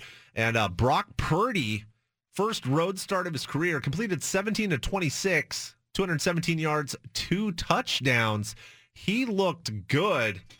And, man, I have a few questions here. First of all, Brock Purdy, sample size is very small. He's looked very good. Of course, Trey Lance hurt, Jimmy Garoppolo hurt. Now you might have, Purdy is showing that he's got something. You legit might have 3 actual quarterbacks on this roster. You got to make a decision there. If you're the Niners, what are you thinking? And also, look, just in general, the Niners clinched. Now that teams are starting to clinch, Philly is clinched. The Niners have as well. What do your Super Bowl picks look like, Steven? Yeah, that's tough, man. For me, in the NFC, I actually think the Cowboys are the best team in the NFC, but I don't trust Mike McCarthy as the coach. So I'll pick the Cowboys because I think that they're the best team in the NFC. So I'll go with them. And in the AFC, I think it's Buffalo. I think Buffalo's been the best team all season long. They have the most talent. They're going to get healthy-ish coming back. With all their guys coming back. I think the weather has just been so weird up in Buffalo. It always is, but making them have to play in Detroit, I think it's just been a weird spot. I think Buffalo is the best team in the NFL. I would pick them to win the Super Bowl. Yeah, that's basically where I'm at in the AFC. I think Buffalo, it's not a landslide, but it's not even particularly close for me. In the NFC, it's got to be Philly or Dallas for me. Again, San Francisco, their defense is so good. We've seen Brock Purdy perform for 2 games now. He's looked good. It's just not a big enough sample size for me to trust that he can get it done in the postseason yet. Because he's going to have to make a throw at some point, right? Like the 49ers, the thing about it is they won that game and they dominated the game. But they gave the Seahawks some chances to get right back into the ball game, and Seattle did not take advantage of it. Brock Purdy threw that the terrible pass right at the end of the second quarter, should have been intercepted, dropped. Seattle gets the ball back. They fumble, and then San Francisco scores, gets the ball back. Like, if that's picked off, the game at worst is probably 7-6 heading to halftime. Like, the 49ers gave them chances. I cannot trust Brock Purdy right now to make a throw. So I think once a team in the playoffs gets up on the 49ers and he has to face real adversity, that's when we're going to see what he's really made of. And maybe he's got it. I just don't think that he does. Yeah, it definitely remains to be seen. But it's interesting if he continues playing how he has now, which has been good, not great, good enough, right? But if he continues to do this, you have Purdy. In theory, you have Garoppolo. I mean, obviously not long-term, but you do have him. And then, of course, you have Trey Lance coming back. I mean, if you're the 49ers, the obvious decision is assuming health with Trey Lance. You already tried to turn the reins over to him once, but you got to make some decisions in that quarterback room. I was going to ask you, you're the general manager, you're John Lynch of the 49ers. You have to rank those quarterbacks of who you want to build around. Trey Lance, Jimmy G, Brock Purdy, what's your order? It's got to be Lance, Purdy, Jimmy G, right? I mean, Jimmy G has played well, but I mean, But they can win with Purdy, though. That's the thing. Exactly. Like, I don't know. And he's a lot cheaper. Yeah. So he's cheaper. He's younger. I mean, he's still in that phase of his career where he's like Ringo Starr. I'm just happy to be here. So like that's the guy you want, and you can get off Jimmy G and you can spend that salary somewhere else for a couple years, before inevitably, assuming Trey Lance does pop how he's expected to by many, before you got to give him that contract. I mean, it's a good problem to have if you're the 49ers. They're sitting pretty. And that team is just so talented. Everywhere else is the thing. It's like if they got to, imagine putting like a Justin Herbert. You talked about the social media quarterback. Imagine putting him with the 49ers offense. Like that thing would be humming. Oh, with all those guys they got, and that defense is so just brutal, just so good, and they just are so physical. I mean, they might do it with Brock Purdy. That's how good they really are. What a story that would be. I mean, Mr. Irrelevant, big Brock, the last dude picked coming in. And, I mean, they don't even have to win at all for it to be a great story. If they just go deep a little bit in the playoffs, get something done, he wins a big-time game, they get to an NFC championship, even if they don't advance, that's an amazing story. That's so cool. But doesn't it just go to show, again, like, situation is so important. It's everything. To every single athlete in every sport. Like, think about just, if Stephen Curry got traded to the Bucks instead of Monte Ellis, which was always supposedly a thing. Or if Minnesota took him instead of Johnny Flynn. Yeah, and Ricky Rubio. Exactly. Like, is Steph out of the league? Probably not, but, like, he's not as good as he is now. Brock Purdy, if he goes to the Raiders, he never would have a chance to play. But, like, he's on the 49ers, who are the most talented team, and now look at him like he's looking at, he could win a Super Bowl as Mr. Irrelevant. Like, it is crazy how, just how lucky you can get to be put in a good situation. Yeah, I mean, and look, it's not to discount the fact that he's worked his entire life to get to this point, but so much of it, I think we downplay how much of our success, and this isn't just in sports, honestly comes down to luck. There's a lot of talented people out there, a lot of talented dudes out there, and some of it is luck. And it sounds like a cop-out to say that, oh, well, I just wasn't lucky. Like, no, you have to put the work in.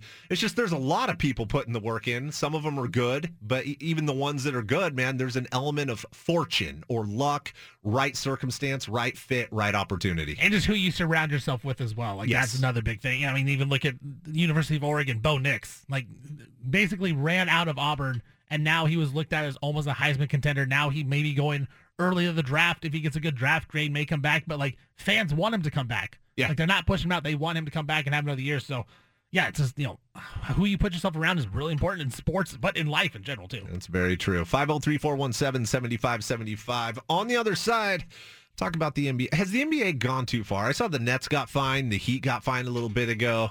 The Heat are being very, very petty today regarding a fine that they got. I want to talk about that next. Peter Sampson in for John Canzano. It's the BFT. Back to the Bald-Faced Truth with John Canzano on 750 The Game.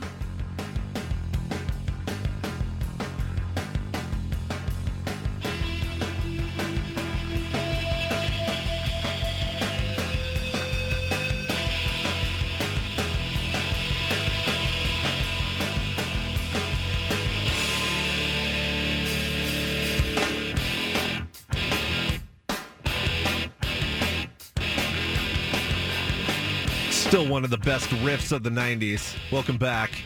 Peter Sampson in for JC. This is the Bald-Faced Truth. Friday edition.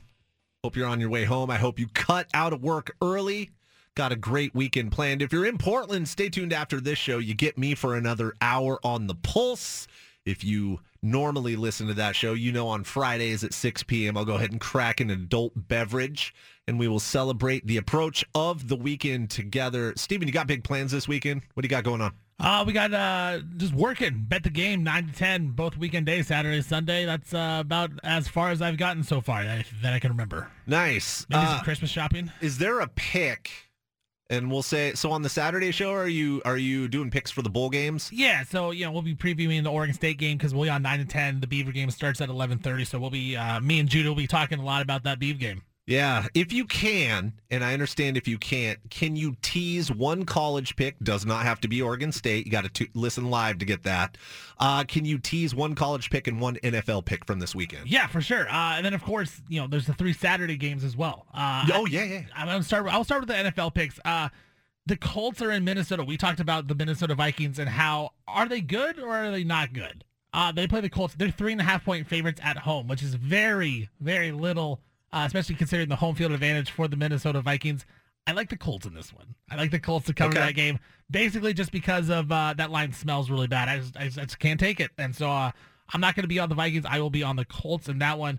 For the college football, yeah, the Beavs, this bowl game, I'll talk about that in a little bit. They take on Florida. That game was up to 10 earlier this week. It's down to 9. A little bit of action coming in on Florida. Okay. Billy Napier, last 22 games. I had to do math in my head.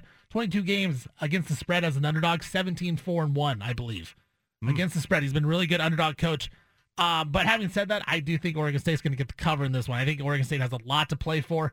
And at some point, Peter, I just got to believe my eyes, and I've seen Oregon State's defense dominate USC. They played really well against Oregon in that fourth quarter. For Florida to have a brand new quarterback, never taking a snap, his first game's going to go against that tough Beaver defense. I think Oregon State can put it on Florida. They win by 10+. Yeah, I'm with you there. The bottom line is not only is Florida not going to have their quarterback, Anthony Richardson, opting out, then their second stringer got arrested on some horrific charges. Is it Jack Kitna? Is that his first name? Jack? Jack. I think it was Jack, yeah. Jack. It's John Kitna's kid, I believe. And so, yeah, and I'll tell you, third string in college is a lot that ain't Brock Purdy. You know what I mean? Now, he might have a good game, but going up against that Oregon State defense, that is a tough situation to get thrown into the fire. And it's not just the quarterback position that they're missing. I mean, they're going to be light everywhere. I think the Beavers are really motivated. Obviously, they're going to be super active. Coletto's playing, right? And yeah, I like them to cover. The only guys that are confirmed out for the Beavs is Rajon Wright. He's already opted out, but he's been hurt as well. So it's an injury type of thing, but he'll be playing in the Senior Bowl. Luke Musgrave hasn't played for so long. He'll be in the Senior Bowl, but he won't be playing as well. John talked to Jane Grant after the Civil War game. He said he didn't know how he would feel. Obviously, he's been battling a lot of injuries, as he talked about on the show. So still unknown there, but should be pretty healthy. And then Jack Miller III, that's the quarterback for Florida. He's never taken a snap, but the thing about it is he's talented. He's a 4-star recruit. He was the number 14 ranked quarterback at 24/7 Sports when he came out of college or out of high school, committed to Ohio State, transferred to Florida. So, the guy has some skills, right? That these high powers want. Does he? He hasn't played. But he went to Ohio State and then Florida. Yeah. But that's got to and couldn't even get on the field. Who knows? That's the thing. It's like we have literally no idea what you're going to do. So for me, I just feel like that's going to be a tough spot for your first collegiate game to go against a Beaver team that is hungry to get that 10th win, man. For it to be the first time since 2006. So I do like the Beavs in that one. Yeah, that's going to be a great game to watch. That's what I will be doing this weekend. I might have a cigar this weekend. 11:30 a.m. kickoff. Yeah, I don't mind that. That's perfect. Yeah, no, I was just plinking around in the office, and my humidor's on top of the bookshelf, and I just glanced up at it, and I enjoy a good cigar, but not that often. I have a nice little collection. Nice, I got some Padrones, some Olivas, all the good stuff, but I just sort of get busy and forget about it. You know what I mean? I just saw that thing. I was like, man, I haven't had a cigar in 6 months. Humidor is still, I'm at a perfect 67% humidity. Those things are aging, they've all got a couple years age on them. I might fire one of those bad boys off and enjoy the game from outside. Do you usually do that like a special celebration, or is it just kind of random days? It's when the mood strikes me. I certainly do it more in the summertime, like I'm grilling a ribeye, or especially if I'm slow cooking, if I have ribs going on the grill, but it's at 228 degrees, so it's going to be a couple hours. I'll get out on the deck and spend nice 45 minutes out there. The cold's a little bit of a different story, but if it's dry, I don't know if it's going to be. There's something about putting the gloves on and the heavy jacket and going out there and just doing it, getting some solitude. I always enjoy it, but then again, I just walk away and all of a sudden I go, man, it's been 6 months. I got to get out there and enjoy these things. Well, yeah, I think you deserve it. You got some PTO this week. This is a real Peter week. This is a take care of yourself, self-care week. Treat yourself, as they say. Yeah, I do have another couple days that I got to burn. I don't know if I'm going to get them in next week. I think I have 2 days left, 16 hours of PTO. Technically, it's 20. I'm not tripping on the 4 hours. If I lose it, it's fine. I hope. What's the rules on that? Does anyone know? This is probably an HR question, but I'm asking on the air. Does anyone know? I have the answer for you. I'll tell you off the air. Yeah, but please, I do have the answer for you. Yeah, you got to take that time. It's important to take that time for yourself. We're all so busy, and I mean, you're a dad too. I'm a dad. We're partners, and you're just constantly busy, man. Even if you can only take an hour for yourself, an hour of quiet. And, for me, that might be a cigar. It might be totally something different. But, man, just having that solitude, just time to sit and think or even not think. It's really important. Just shut it down. Just shut down your entire brain. Yeah, I think it'll be fun. I think this weekend, and this weekend's not like a too crazy weekend. Yeah, there's football games on Saturday and Sunday. But, Saturday, I think really the only game you need to necessarily watch is the Beeve game. I think that's important. Same. But after that, it's like, those other bowl games. They're just bowl games. Don't really matter. Then the NFL, whatever. There's not that many super great games this Sunday either. So, I tune in to bet the game on 7:50 the game though. Of course, obviously locally here 9 to 10. I'll be getting out my thoughts, but it's gonna be a real low key weekend I think for me, Peter. Nice. Well, I'll make sure to listen both days. I'll be honest. Sometimes on the weekends, I might not get out of bed until 9, maybe 9:15. I like to. I don't know about you. I always have to lay in bed for like 20 minutes before I get up. I wake up and I'm up and I have to psych myself into being like, okay, let's go. Well, what time does your son wake up? Does he wake you up if he's there? Just in the last couple months, he's gotten old enough that he can, at least for a little bit, sort of take care of himself. Okay. Not extensively. Yeah. It's not like he's making bacon and eggs or something like that. But he can sort of get up and do what he needs to do. Now, I certainly couldn't, sleep until real late or anything. But say I get up at, I'm thinking of a weekend day. I can go ahead and sleep until 8:30 and get up at 8:45, maybe 9 o'clock. And he's already up and kind of doing his thing. He might be, watching YouTube or something like that. Yeah, if I didn't have kids or a family, I could sleep until like 11:30 every day. Man, during the pandemic, like the peak pandemic, lockdown. Yeah. It took all of 2 weeks until I was staying up until 5 in the morning. No joke. I did not like it, but that's how I am naturally. And being a parent has completely changed that, being an adult and having all the responsibilities.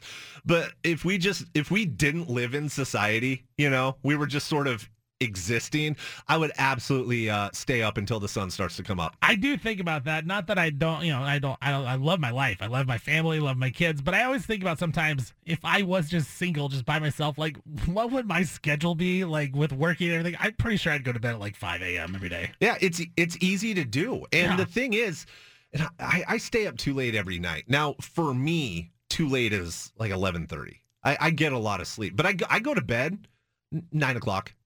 I'm in bed at 9. Now, I stay up until 11:30. I just plink around. I'm on my phone. I'm reading Reddit, reading a book, whatever I'm doing. But again, if I was on vacation long enough, like say I took a legit 2 weeks off, by 9 days into that 2 weeks, I would be up until, we'll say 3 in the morning.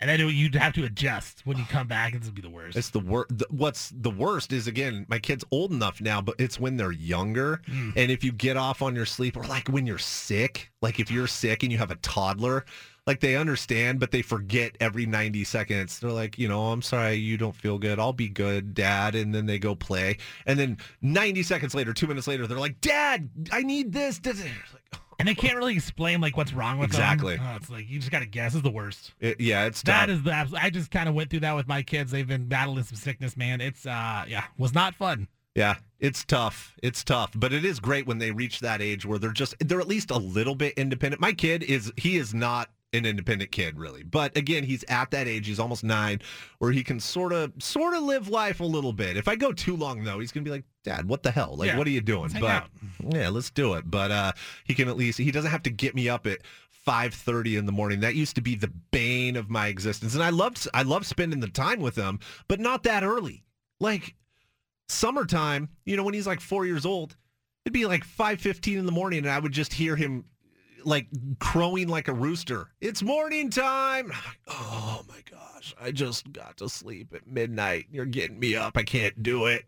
Very, very difficult. So we've reached an understanding, and that's the important thing. All right, we'll go away, come back. On the other side, I do need to talk about this NBA issue, the Miami Heat being petty. I'll tell you what I mean next. You've got the home of the truth. Back to the Bald-Faced Truth with John Canzano on 750 The Game. Welcome back in. Peter Sampson in for JC. It's the Bald-Faced Truth. The Brooklyn Nets being fined $25,000 for, quote, failure to comply with league policies governing injury reporting. The league made the announcement yesterday. They did not specify why the Nets were fined, but I can tell you why. Because last Saturday night against the Pacers, the Nets sat 8 rotation players. And that included Kyrie, Kevin Durant, Ben Simmons. And, of course, the league hates this because fans purchase tickets for the game expecting to see those stars, and they feel shortchanged. And this comes up every year from someone. Of course, Greg Popovich back in the day with Duncan and Manu and Tony Parker was sort of the originator of this. I dealt with this once. When I was a season ticket holder, I gave one of my employees, she was a huge Spurs fan. She didn't have a ton of money, and I said, here, you and your husband, go to the Spurs game. Enjoy. And, oh my gosh, thank you so much. And she gets in my seats, and then the 3 stars, rest day. So, well, I hope you had fun. So the Nets decided to rest anyone. And this was the second of a back-to-back. I get why fans are upset. It's just the way of the league. But, I mean, ultimately, if teams can get fined for this, there needs to be some sort of understanding or a rule or something where the league and the teams, the coaches, the training staffs can sort of come to a middle ground here. Yeah, it is. It's one of those questions because it's like, we know there's facts and science around it where in the NBA, it's beneficial to not play every game. And it's beneficial to not play, 40 plus minutes a night. So at some point, like, they're going to have to take days off.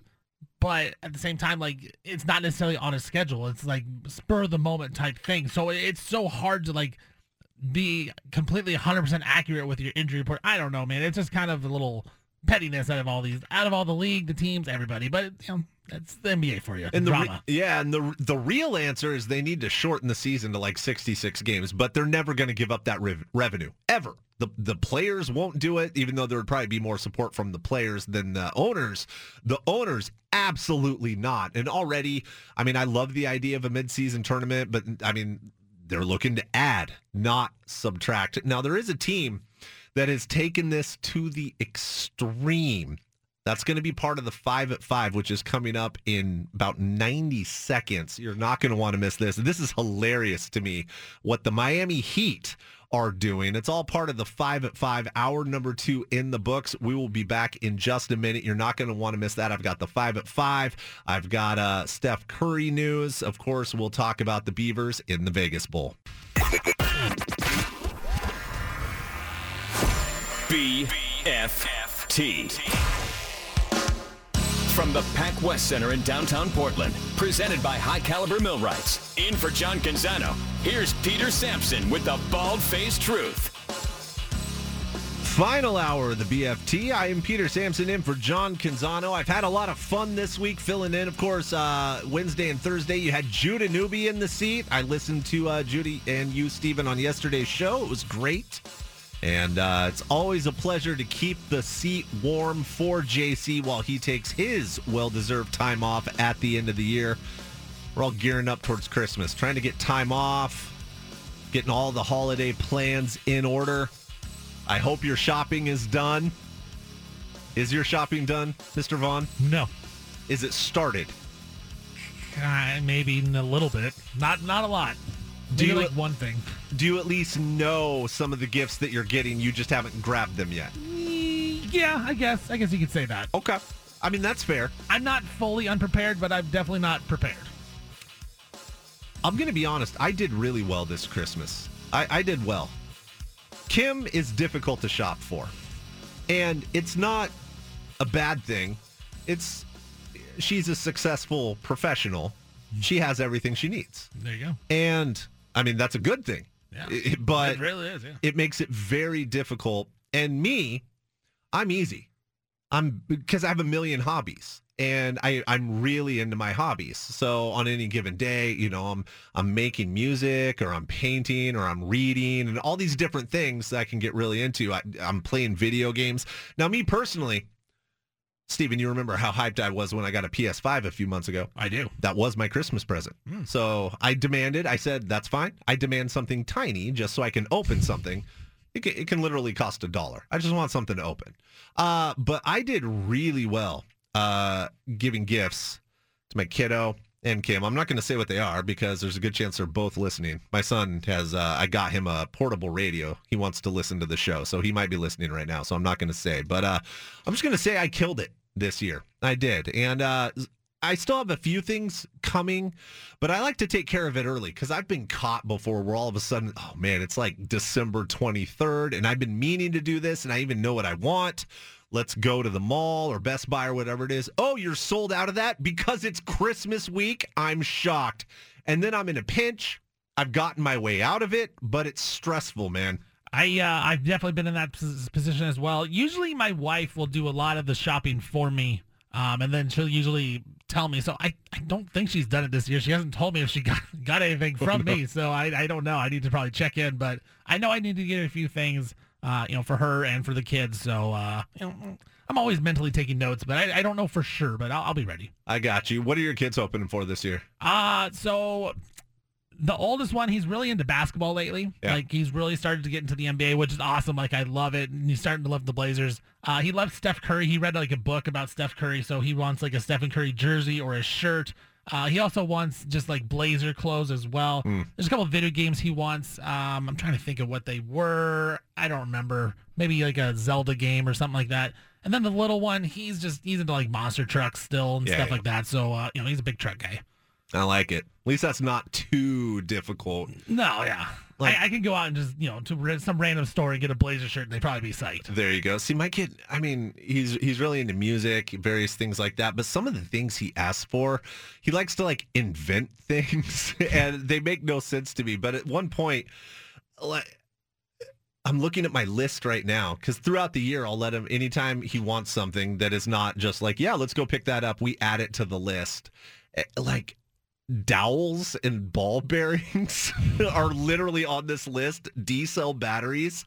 I have no idea what was going through his head, but I'm like, yeah, I'll get some dowels, man. We'll make that happen. Sounds smart, and that's awesome. So smart, I guess, man. I mean, his idea, he wants to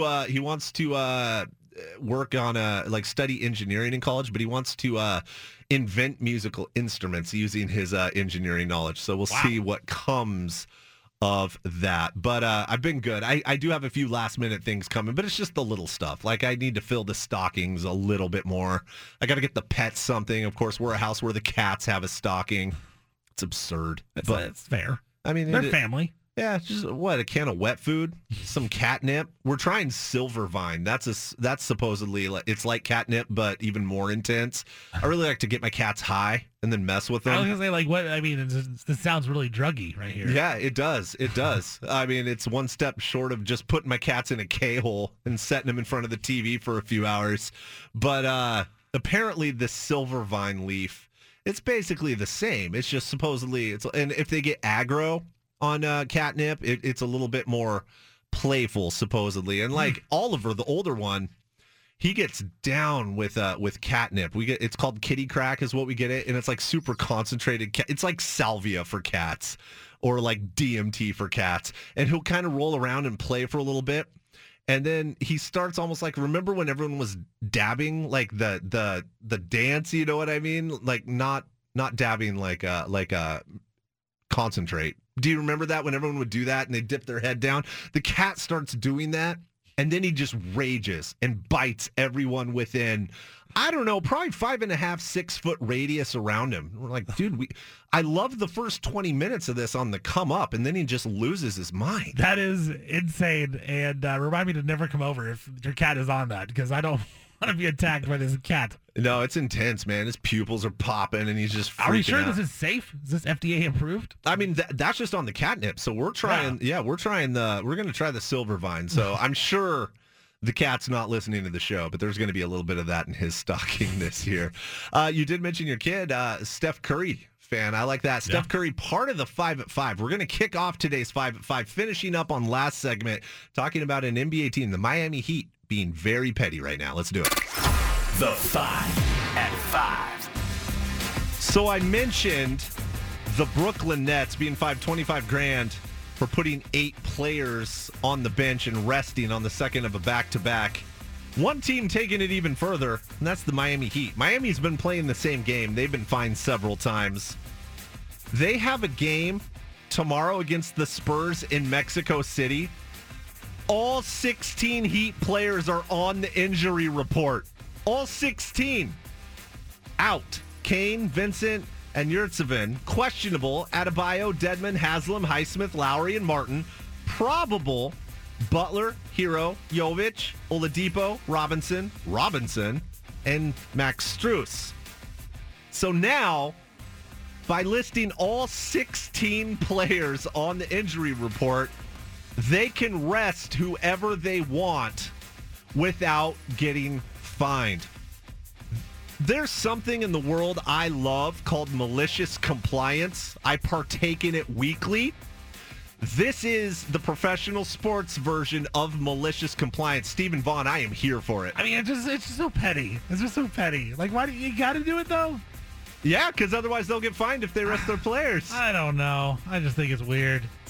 I'm not a fan. All 16 players on the injury list. Can we get some coaches on there, too? Maybe get the mascot? Yeah, might as well. The announcers. I love it. Popcorn vendors. They're all on it. Let's do it, man. Get an usher on the injury report. Second of your 5 at 5 does involve Steph Curry. It sounds like he's going to be out of action for a while. Per Adrian Wojnarowski, he will miss a few weeks recovering from a left shoulder injury. On Wednesday, in the third quarter of their loss to the Pacers, he injured that shoulder. He underwent an MRI yesterday. Supposedly a labral injury, but again, the good news, it's not a tear that requires surgery. And head coach Steve Kerr didn't give a set timeline, but said he expects Curry back with lots of season left. Well, the Warriors are 0-3 without Curry in the lineup this season. They're playing right now as well. They're taking on, I think it's Philadelphia, without Curry. This is a team below 500 right now. Now they're missing their best player. I don't know. I mean, it depends on how long he's out, but they already have ground to make up. They're not looking great this season, especially on the road. Can they make the playoffs if Curry misses, say, a month? What do you think? I think that they can. The Western Conference is good. It's definitely not, I don't think it's top heavy. I think it's very, there's a lot of depth in it, but I do think the Warriors can still sneak in the playoffs even with Steph is out for that long. You're right, though. 2-13 on the road. That's the second worst record in the NBA. So they got to figure something out. But I think the Warriors, I just have trust in that culture and that fit that, even with Jordan Poole running the show, I think they'll get enough wins. They may not make the top 6. They may make a play-in tournament. Yeah.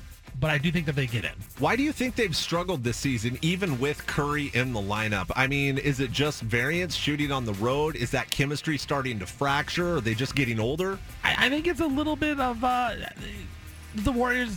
This sounds kind of weird to say because they won the championship, but I think they were a little overrated last season. Out of all the championship teams they've had, last year was by far the worst. I'm still, I've said this numerous times. I was on the Celtics. I thought the Celtics were by far the better team. They just didn't make shots. I was shocked that the Warriors won the championship. I think they're just coming down to earth a little bit from last year's run. You win so many championships, you're not going to start out as hot. I think it's just a little bit of everything. And now, maybe they just weren't as healthy, and you're seeing that come to fruition. Klay Thompson starting to get a little bit better. So I think it's just, there's a lot of things, a lot of factors, but I think it's mostly just this team isn't as good as we thought they were after the championship. Yeah, nothing lasts forever. Third thing at your 5 at 5. Oregon State Beavers taking on Florida in the Vegas Bowl tomorrow morning. Oregon State looking for that elusive 10th win. They're riding high in Corvallis. Jonathan Smith has an extension in hand. Trent Bray has an extension in hand. They're fending off other schools, trying to get at Damian Martinez. They're just a quarterback away. John Canzano today in his column at johncanzano.com was writing about just the Beavers just being a quarterback away. I like Oregon State in this game. Steven, you said the spread's 9? Yeah, it went down to 9. It was down to 8.5 earlier today, went back up to 9, but it was 10 earlier in the week, so a little bit of money coming on Florida. It's a big spread against an SEC team. It's a big spread, but I like Oregon State to cover it. I don't think they're going to blow them out. It's not going to be like a 21-point win, but I think the Beavers are on a mission, man. I agree with you. I think Oregon State's going to get the job done and cover this spread. I think it's just motivation factor. I've been trying to find audio and stuff of the Florida Gators getting ready for Oregon State. I can't find any. Like, they are not looking forward to this game, not really prepared. I think Oregon State is. Fourth thing, 5 at 5. Heavy lake effect snow in the Buffalo forecast for Dolphins-Bills. That's a Saturday game. That's the best game of the 3 tomorrow on NFL Network. Just 4 weeks after a massive snowstorm forced the relocation of a Bills game against the Browns over to Detroit, snow is looming again over a home game. The warning starts at 7 o'clock tonight and lasts through the weekend. It can result in accumulations of up to 1 to 2 feet. Now, that's a far cry from the literal 6 feet that hit areas, or I should say portions of the area, last month. But that's enough to be a problem, especially for people that are trying to get to and from the stadium. And don't get me wrong, I know people in Buffalo, I know they know how to navigate the snow. That being said, 2 feet is tough. It's tough on the infrastructure. It's tough on people to get out there. Maybe you got people, elderly people, that aren't able to shovel their driveway. On and on. Travel could be very difficult to impossible, according to the warning. It's unclear whether the NFL would delay the game, and that is scheduled to be televised, like I said, exclusively by the NFL Network. Part of me, fan safety is paramount. Like, it really is. Part of me, though, selfishly, wants to see a game played in a ton of snow. You know what I'm saying? Yeah, that is, I think if anybody's going to be able to get to the game safely, though, it's Bills fans. Like, you touched on that a little bit. Like, they're a different breed. They're a different breed of people. Just crazy, love their Buffalo Bills. I hope they don't cancel the game. I love to see a snow game. I love NFL snow games. I think they're a lot of fun, but it seems like it would be very hard. And also, just looking at that game, like, as a handicap-wise, how you're looking at it, the Dolphins are all about speed, right? Tyreek Hill, we talked about him. Jalen Waddle, they are super fast. If it's snowing and there's really a foot of snow on the ground, that is going to eliminate all that speed. Yeah. But it should be an interesting game, for sure. And I'm hoping it's pretty snowy. I hope they don't cancel the game, and I hope the fans can get there safely. Maybe we can split the difference. There's not enough that it's unsafe to get to, but at game time it starts snowing pretty heavily. Yeah, just dumps. I'm down with that. I'm down with that. That's what I'm looking for. Final thing of your 5 at 5 today. If the Seattle Seahawks are going to turn things around and make the playoffs, they've lost 4 of 5. They're going to have to do it without Tyler Lockett. He broke a bone in his index finger in their loss to the Niners last night, 21-13 the final there. He's going to have hand surgery. Don't know if he's going to be able to get back. It's not a major injury, but he's going to miss some time at a point in the season where sort of reality is set in for the Seahawks. It's been such a fun season for them so far. Remember, a lot of us thought that Denver was going to be a Super Bowl contender and the Seahawks were going to be in the Bryce Young, C.J. Stroud sweepstakes. And, it turns out that neither of those things is even close to true. So, Seattle trying to make a push to the playoffs, now going to have to do it without not their top receiver, but one of their top receivers. Geno Smith has come back to earth of late. He's been a great story. Now he's not going to have Tyler Lockett, at least in the near term. That's your 5 at 5. We do it every day on this show. Coming up on the other side, still a lot to get to today. Brittany Griner, she's made her first public comment since being released from a Russian prison last week. Tell you what she had to say. Is she coming back to the WNBA? Find out next. Back to the Bald-Faced Truth with John Canzano on 750 The Game.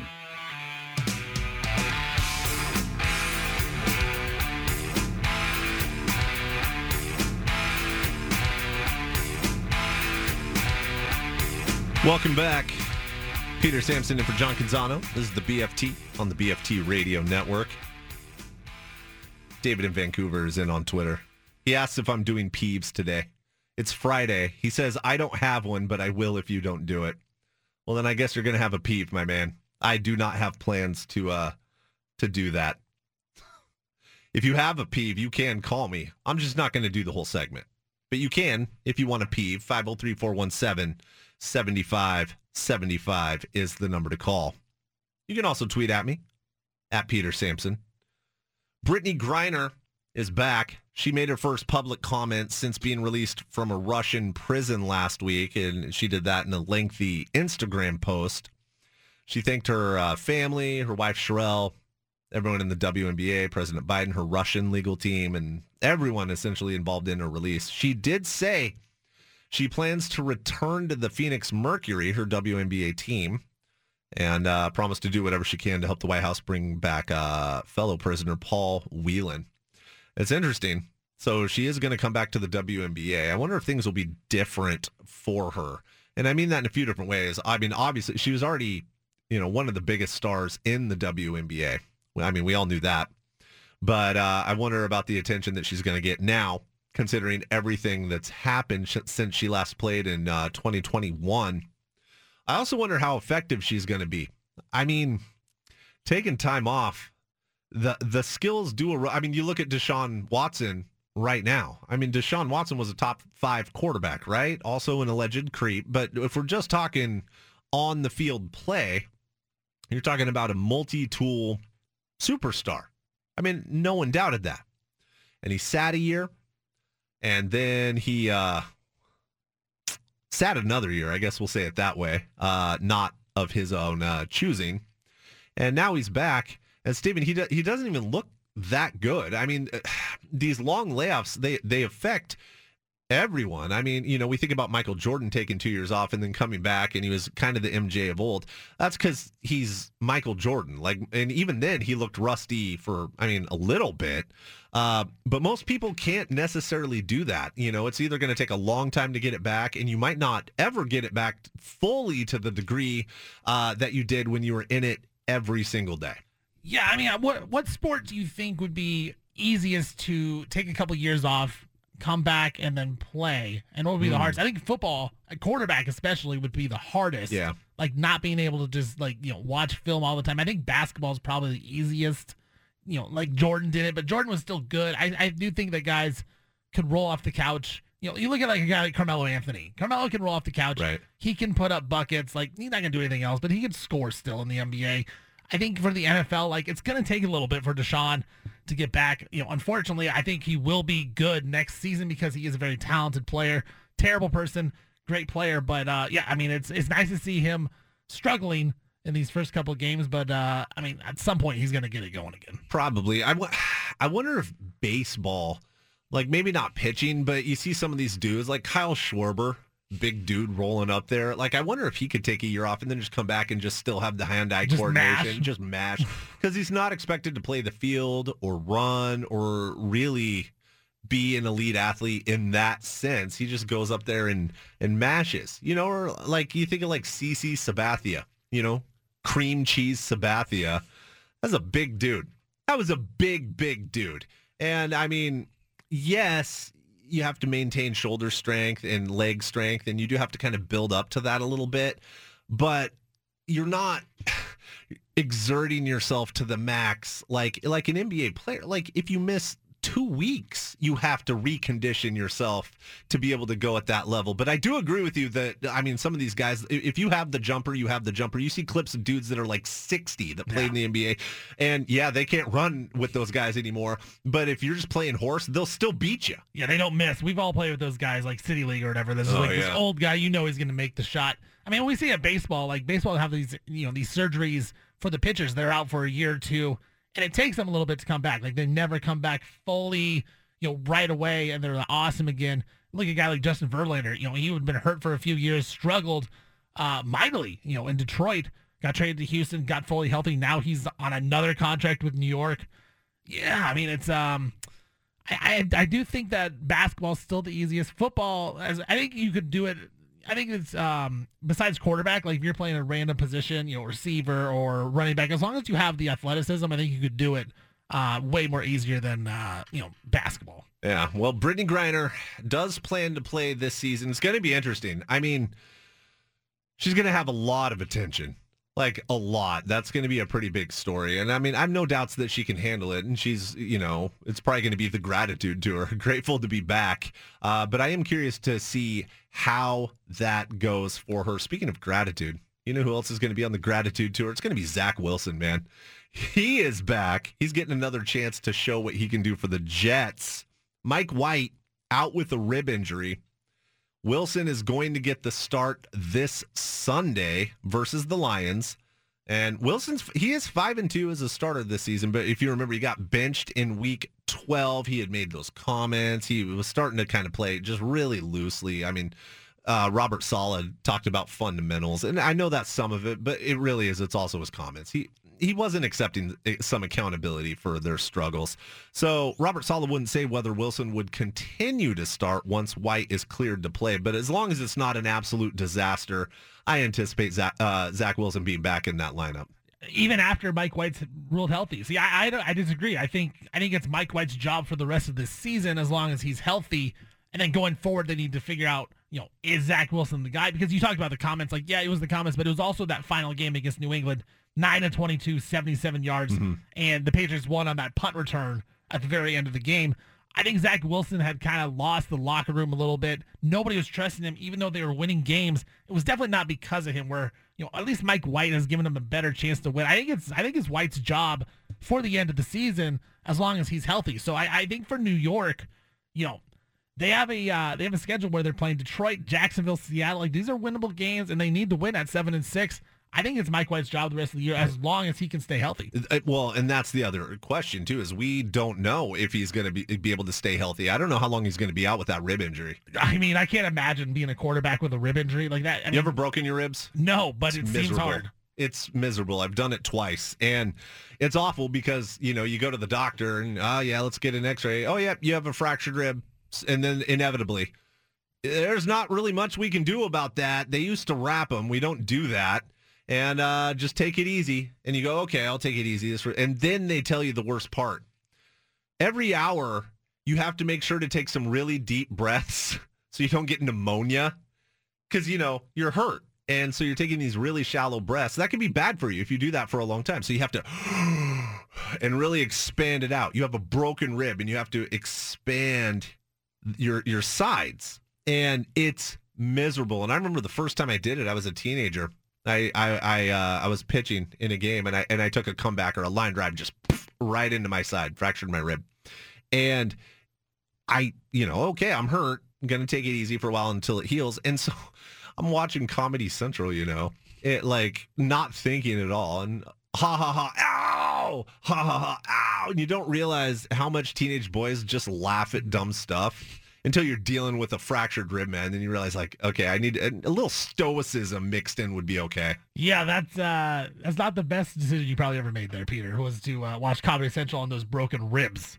Because, yeah, I mean, even nowadays, I just laugh randomly. I can't imagine, dude. Playing sports, sometimes these athletes, they really do, they are very tough. We talk about how sometimes they're soft and, mentally not as, tough as they should be.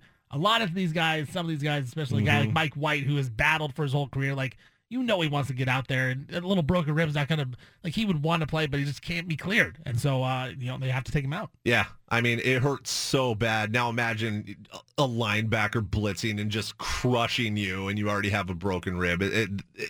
I can't even imagine the pain, like searing white hot pain. It's miserable. It's miserable. I'm glad you've never had that happen to you. It's not comfortable. I luckily have never had like a serious injury. I mean, I've been hurt pretty badly where, I missed a game with a hip injury, but never like a serious injury. I've been very lucky in that sense. Last pretty serious injury I had is I broke my foot covering a Blazers game a few years ago. It's funny, too. I didn't realize I never went to the doctor or anything. I was purple from my toes almost up to my knee. And, well, that was a really bad sprain, right? And I've sprained ankles like that before where it's just gross. And so I just deal with it. I'm on crutches a little bit. And a couple years later, Kim, who is a critical care nurse, she's on the sort of the supply chain side of things now, but she's a critical care nurse. I got my feet on her lap, and she's just kind of absentmindedly brushing my feet, and she just goes to a spot and goes, "When did you break your foot?" And I went, "I don't know." And she goes, "You broke your foot." And I go, "Oh, I did. That's right." And I'll tell you what happened. It was the Blazers OKC series. It was the series of Dame's The Shot.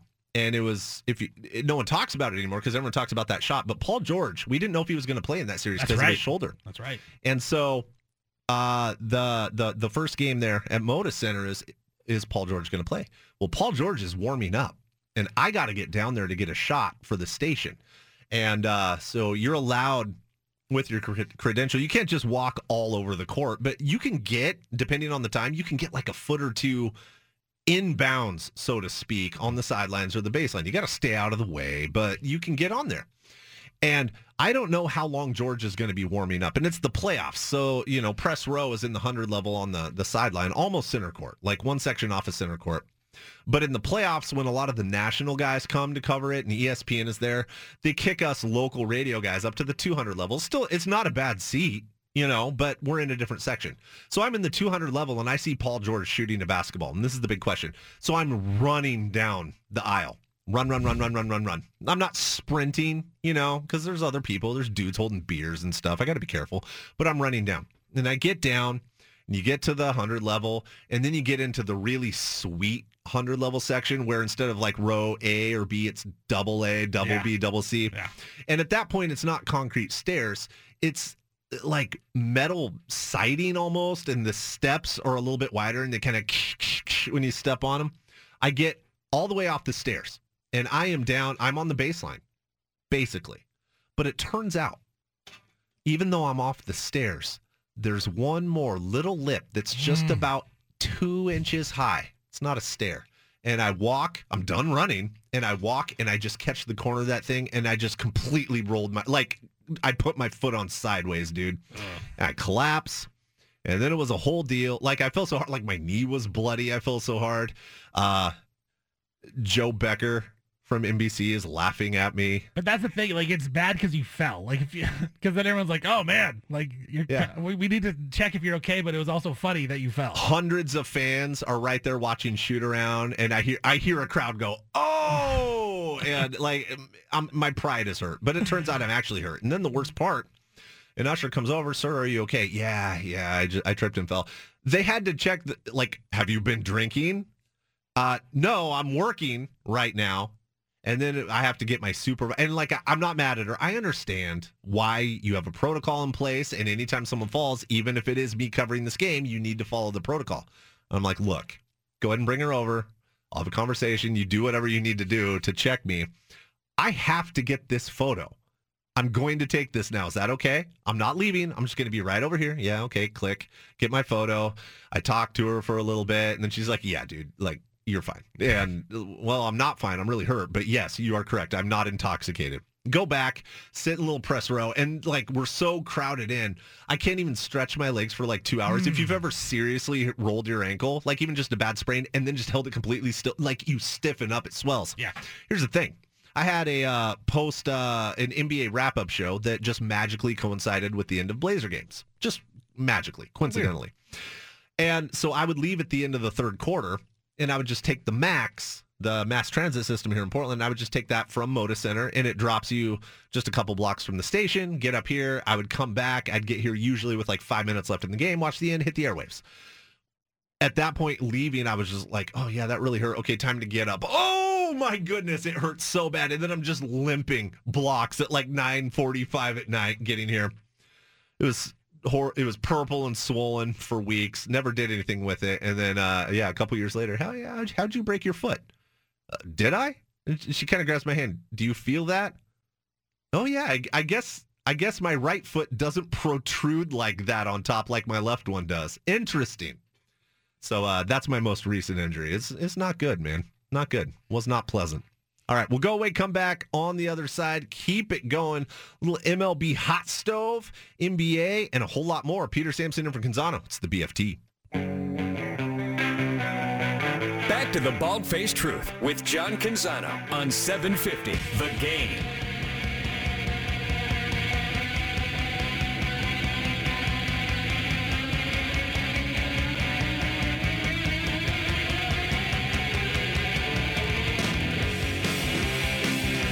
Welcome back in. Peter Sampson in for John Canzano. This is the Bald-Faced Truth on the BFT Radio Network. Every year in the NBA, there's a League Pass darling. At least I have one. I know, but it does seem to kind of enter the national consciousness. It's been Portland before, some of the earlier Damian Lillard years. Like, wow, he's willing this team. They were supposed to win 23 games, and they're fighting for the playoffs, that sort of stuff. Last year, without a doubt, at least for me, it was the Cleveland Cavaliers. Young, fun, overachieving. This year, I haven't watched them as much, even though they have added Donovan Mitchell. This year, for me, and it's kind of stunning to say, considering they have about a 31% win percentage. The Orlando Magic, for me, are the league pass team this season, and frankly, it's not even that close. Yeah, Paolo Banchero, the runaway for Rookie of the Year, barring injury or maybe Benedict Mathurin really exploding even more than he already has. But man, the Bull experience has reached new heights this year. I don't know if you've seen any of this dude's highlights, and I know, man, if you're listening in Eugene, this might sting a little bit because obviously he never got the opportunity to really do anything with the Ducks, and of course with Denver, they didn't play him either. Bull averaging 12-7 this year, but the way he's doing it, it's everything that he was hyped as coming into Oregon, however many years ago that was now. 4 years ago now, I believe it was. I mean, any given night, if Orlando plays, you can find on social media some crazy bull highlight. Yesterday it was him grabbing the rebound, going the length of the floor, busting a spin move on the Hawks defender and gathering for the two-hand stuff. He had another one where he crossed a dude over behind the back flip to, I think it was Cole Anthony for 3. He is so much fun to watch. Steven, it's kind of awesome for a guy who looked like an absolute bust. He was such a unique skill set, looked like he was totally a bust. Finally, kind of putting it together a little bit. Yeah, I mean, I agree with you. He's been very exciting. The question is it going to work? And is the experiment in Orlando going to work with a lot of these tall, lengthy, 6'8" to 6'10" guys that can dribble and shoot and do all that? Is that going to work in the NBA where you don't have any true lead guards? Because the guys they got there probably aren't it right now. But yeah, I mean, I think it was just a question of can Bull stay healthy? He always had the talent. You saw that at Oregon. That year that Oregon, I believe they went to the Sweet 16, but he was out for most of it. I think he only played 9 games. Yeah, he was out for most of it. Peyton Pritchard led that way, led that team. But Bull, he was, when he played, he was really good. And he put up the numbers. You saw the ability of him to put the ball on the ground and make jump shots. And he just never stayed healthy, never got a chance in Denver. Now he's getting a chance, and it's cool to see, a guy really flourish.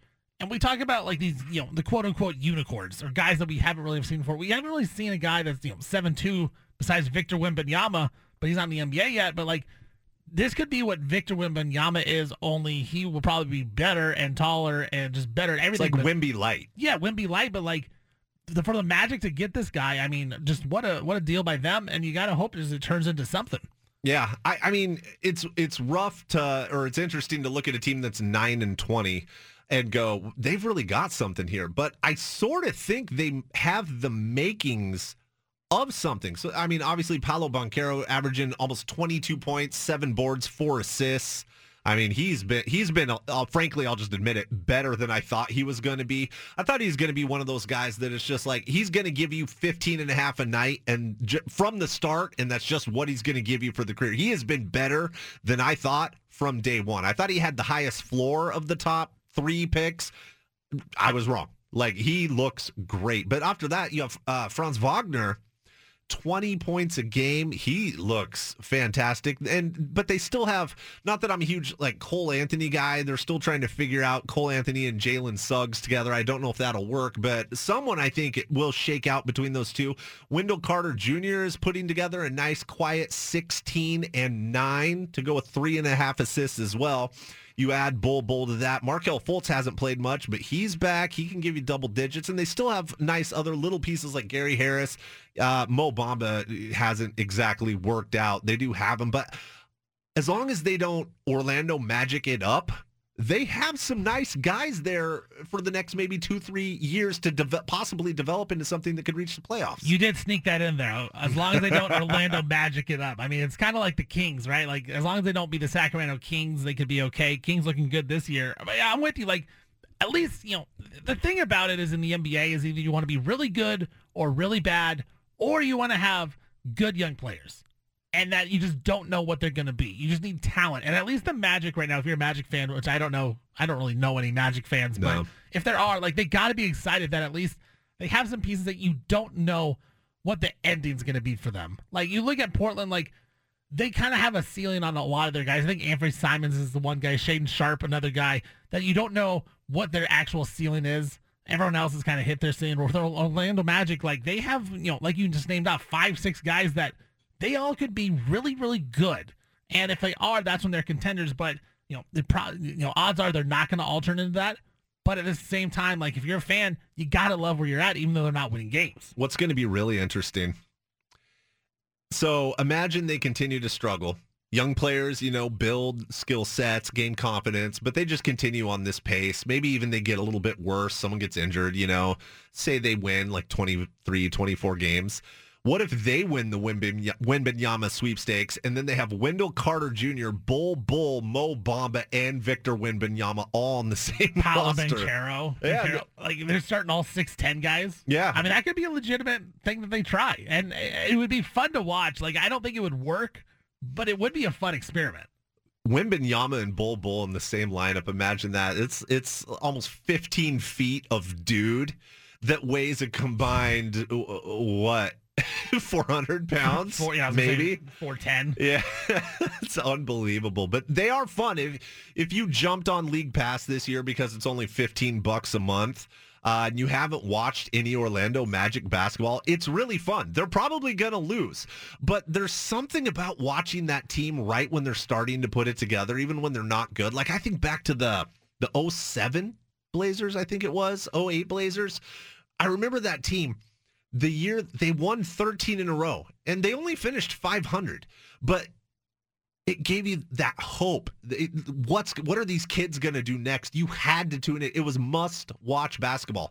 Obviously during the win streak, but even when they were losing games, like, okay, we got Roy, we got Aldridge, even guys that never fully panned out, Rudy Fernandez and Travis Outlaw and guys like that, you had that sense that this might be the beginning of something. And as it turns out, it really wasn't.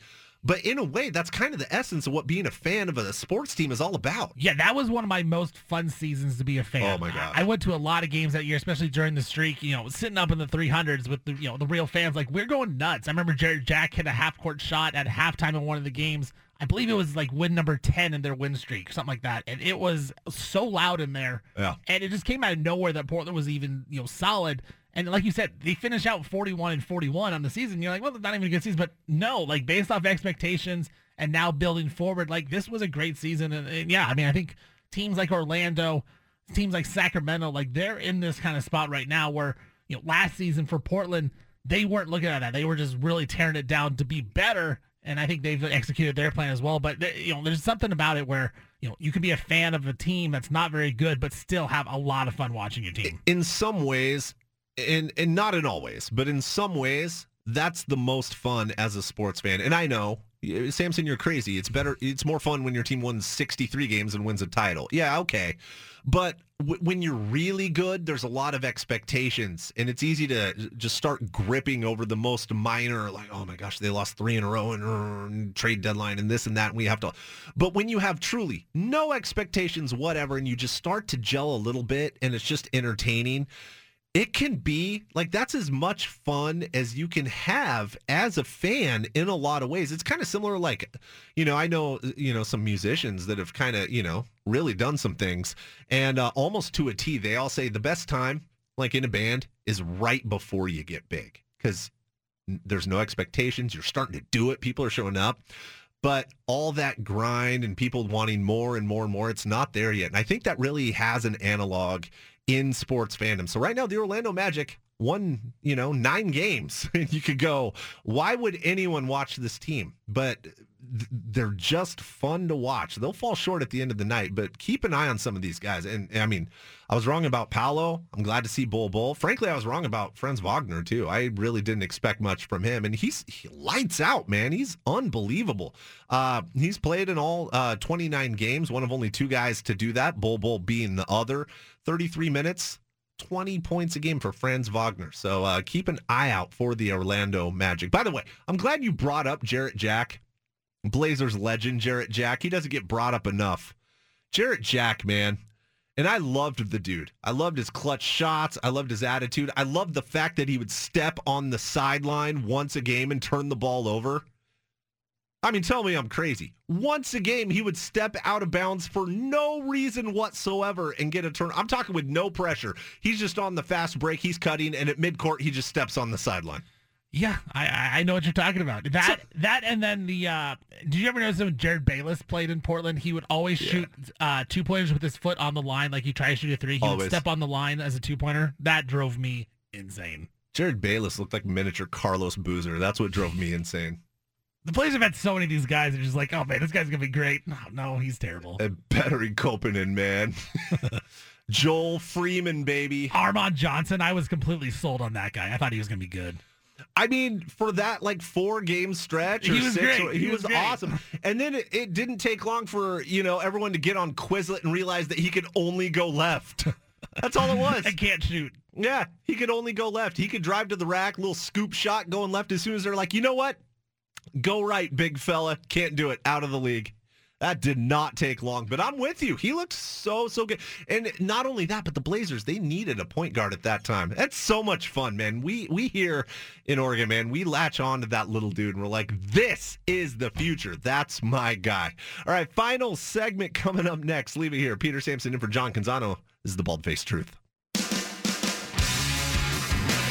You've got the home of the truth. Back to the Bald-Faced Truth with John Canzano on 750 The Game. Welcome back in. Final segment of the program. If you're in Portland, leave it here. I'll take you home to 7 o'clock with my show, The Pulse. Going to crack an adult beverage and have some fun. Just thinking of random Blazers after that last segment. I love doing that. We were talking about some of the randos here. Petteri Koponen, Joel Freeman. How about Tim Quarterman, Stephen Vaughn? Tim Quarterman. Ben Simmons' teammate at LSU. Is there a guy that you hated? Because Sasha Pavlovich, when he was on the Blazers, I absolutely hated him, and I hated that he played like an actual role on the team. Yeah. For no good reason, I hated Eric Maynor. Remember Eric Maynor? Got him from OKC. But I loved, if you go back to when they were terrible, like Victor Kriapa and Sergei Moynia. I love Josh McRoberts and Shavlik Randolph. Do you remember Shavlik Randolph? I do. Luke Schenscher had a stretch here in Portland. Alonzo G. I remember back in those days, I went to they would just give out tickets for free. And, me and my wife back then, we went to the last game of the year fan night. And the Blazers coming out of the crowd got a high five Luke Schenscher. It was awesome. My man, who I couldn't stand. And this is not a nobody. He played a lot for one season here. J.J. Hickson. He of the meaningless double-double every night in a bat. I mean, just an empty stats guy. I was at the Center Casino one time with him. Really? He was up there gambling, playing some blackjack. There you go. Yeah. There you go. I'd play some blackjack with J.J. Hickson. Can we get Louis Montero in there, too? Best story about Luis Montero is when he tried to talk junk to Kobe, and Kobe is he was just like, if you weren't alive when I started playing the league, you can't do that. And Montero literally went, okay, yes, sir, I'm sorry, and sat down. With that, that's a fun way to end the show. If you're in Portland, leave it here for The Pulse with me. If you are not in Portland, I appreciate you. Have a great weekend. We're out.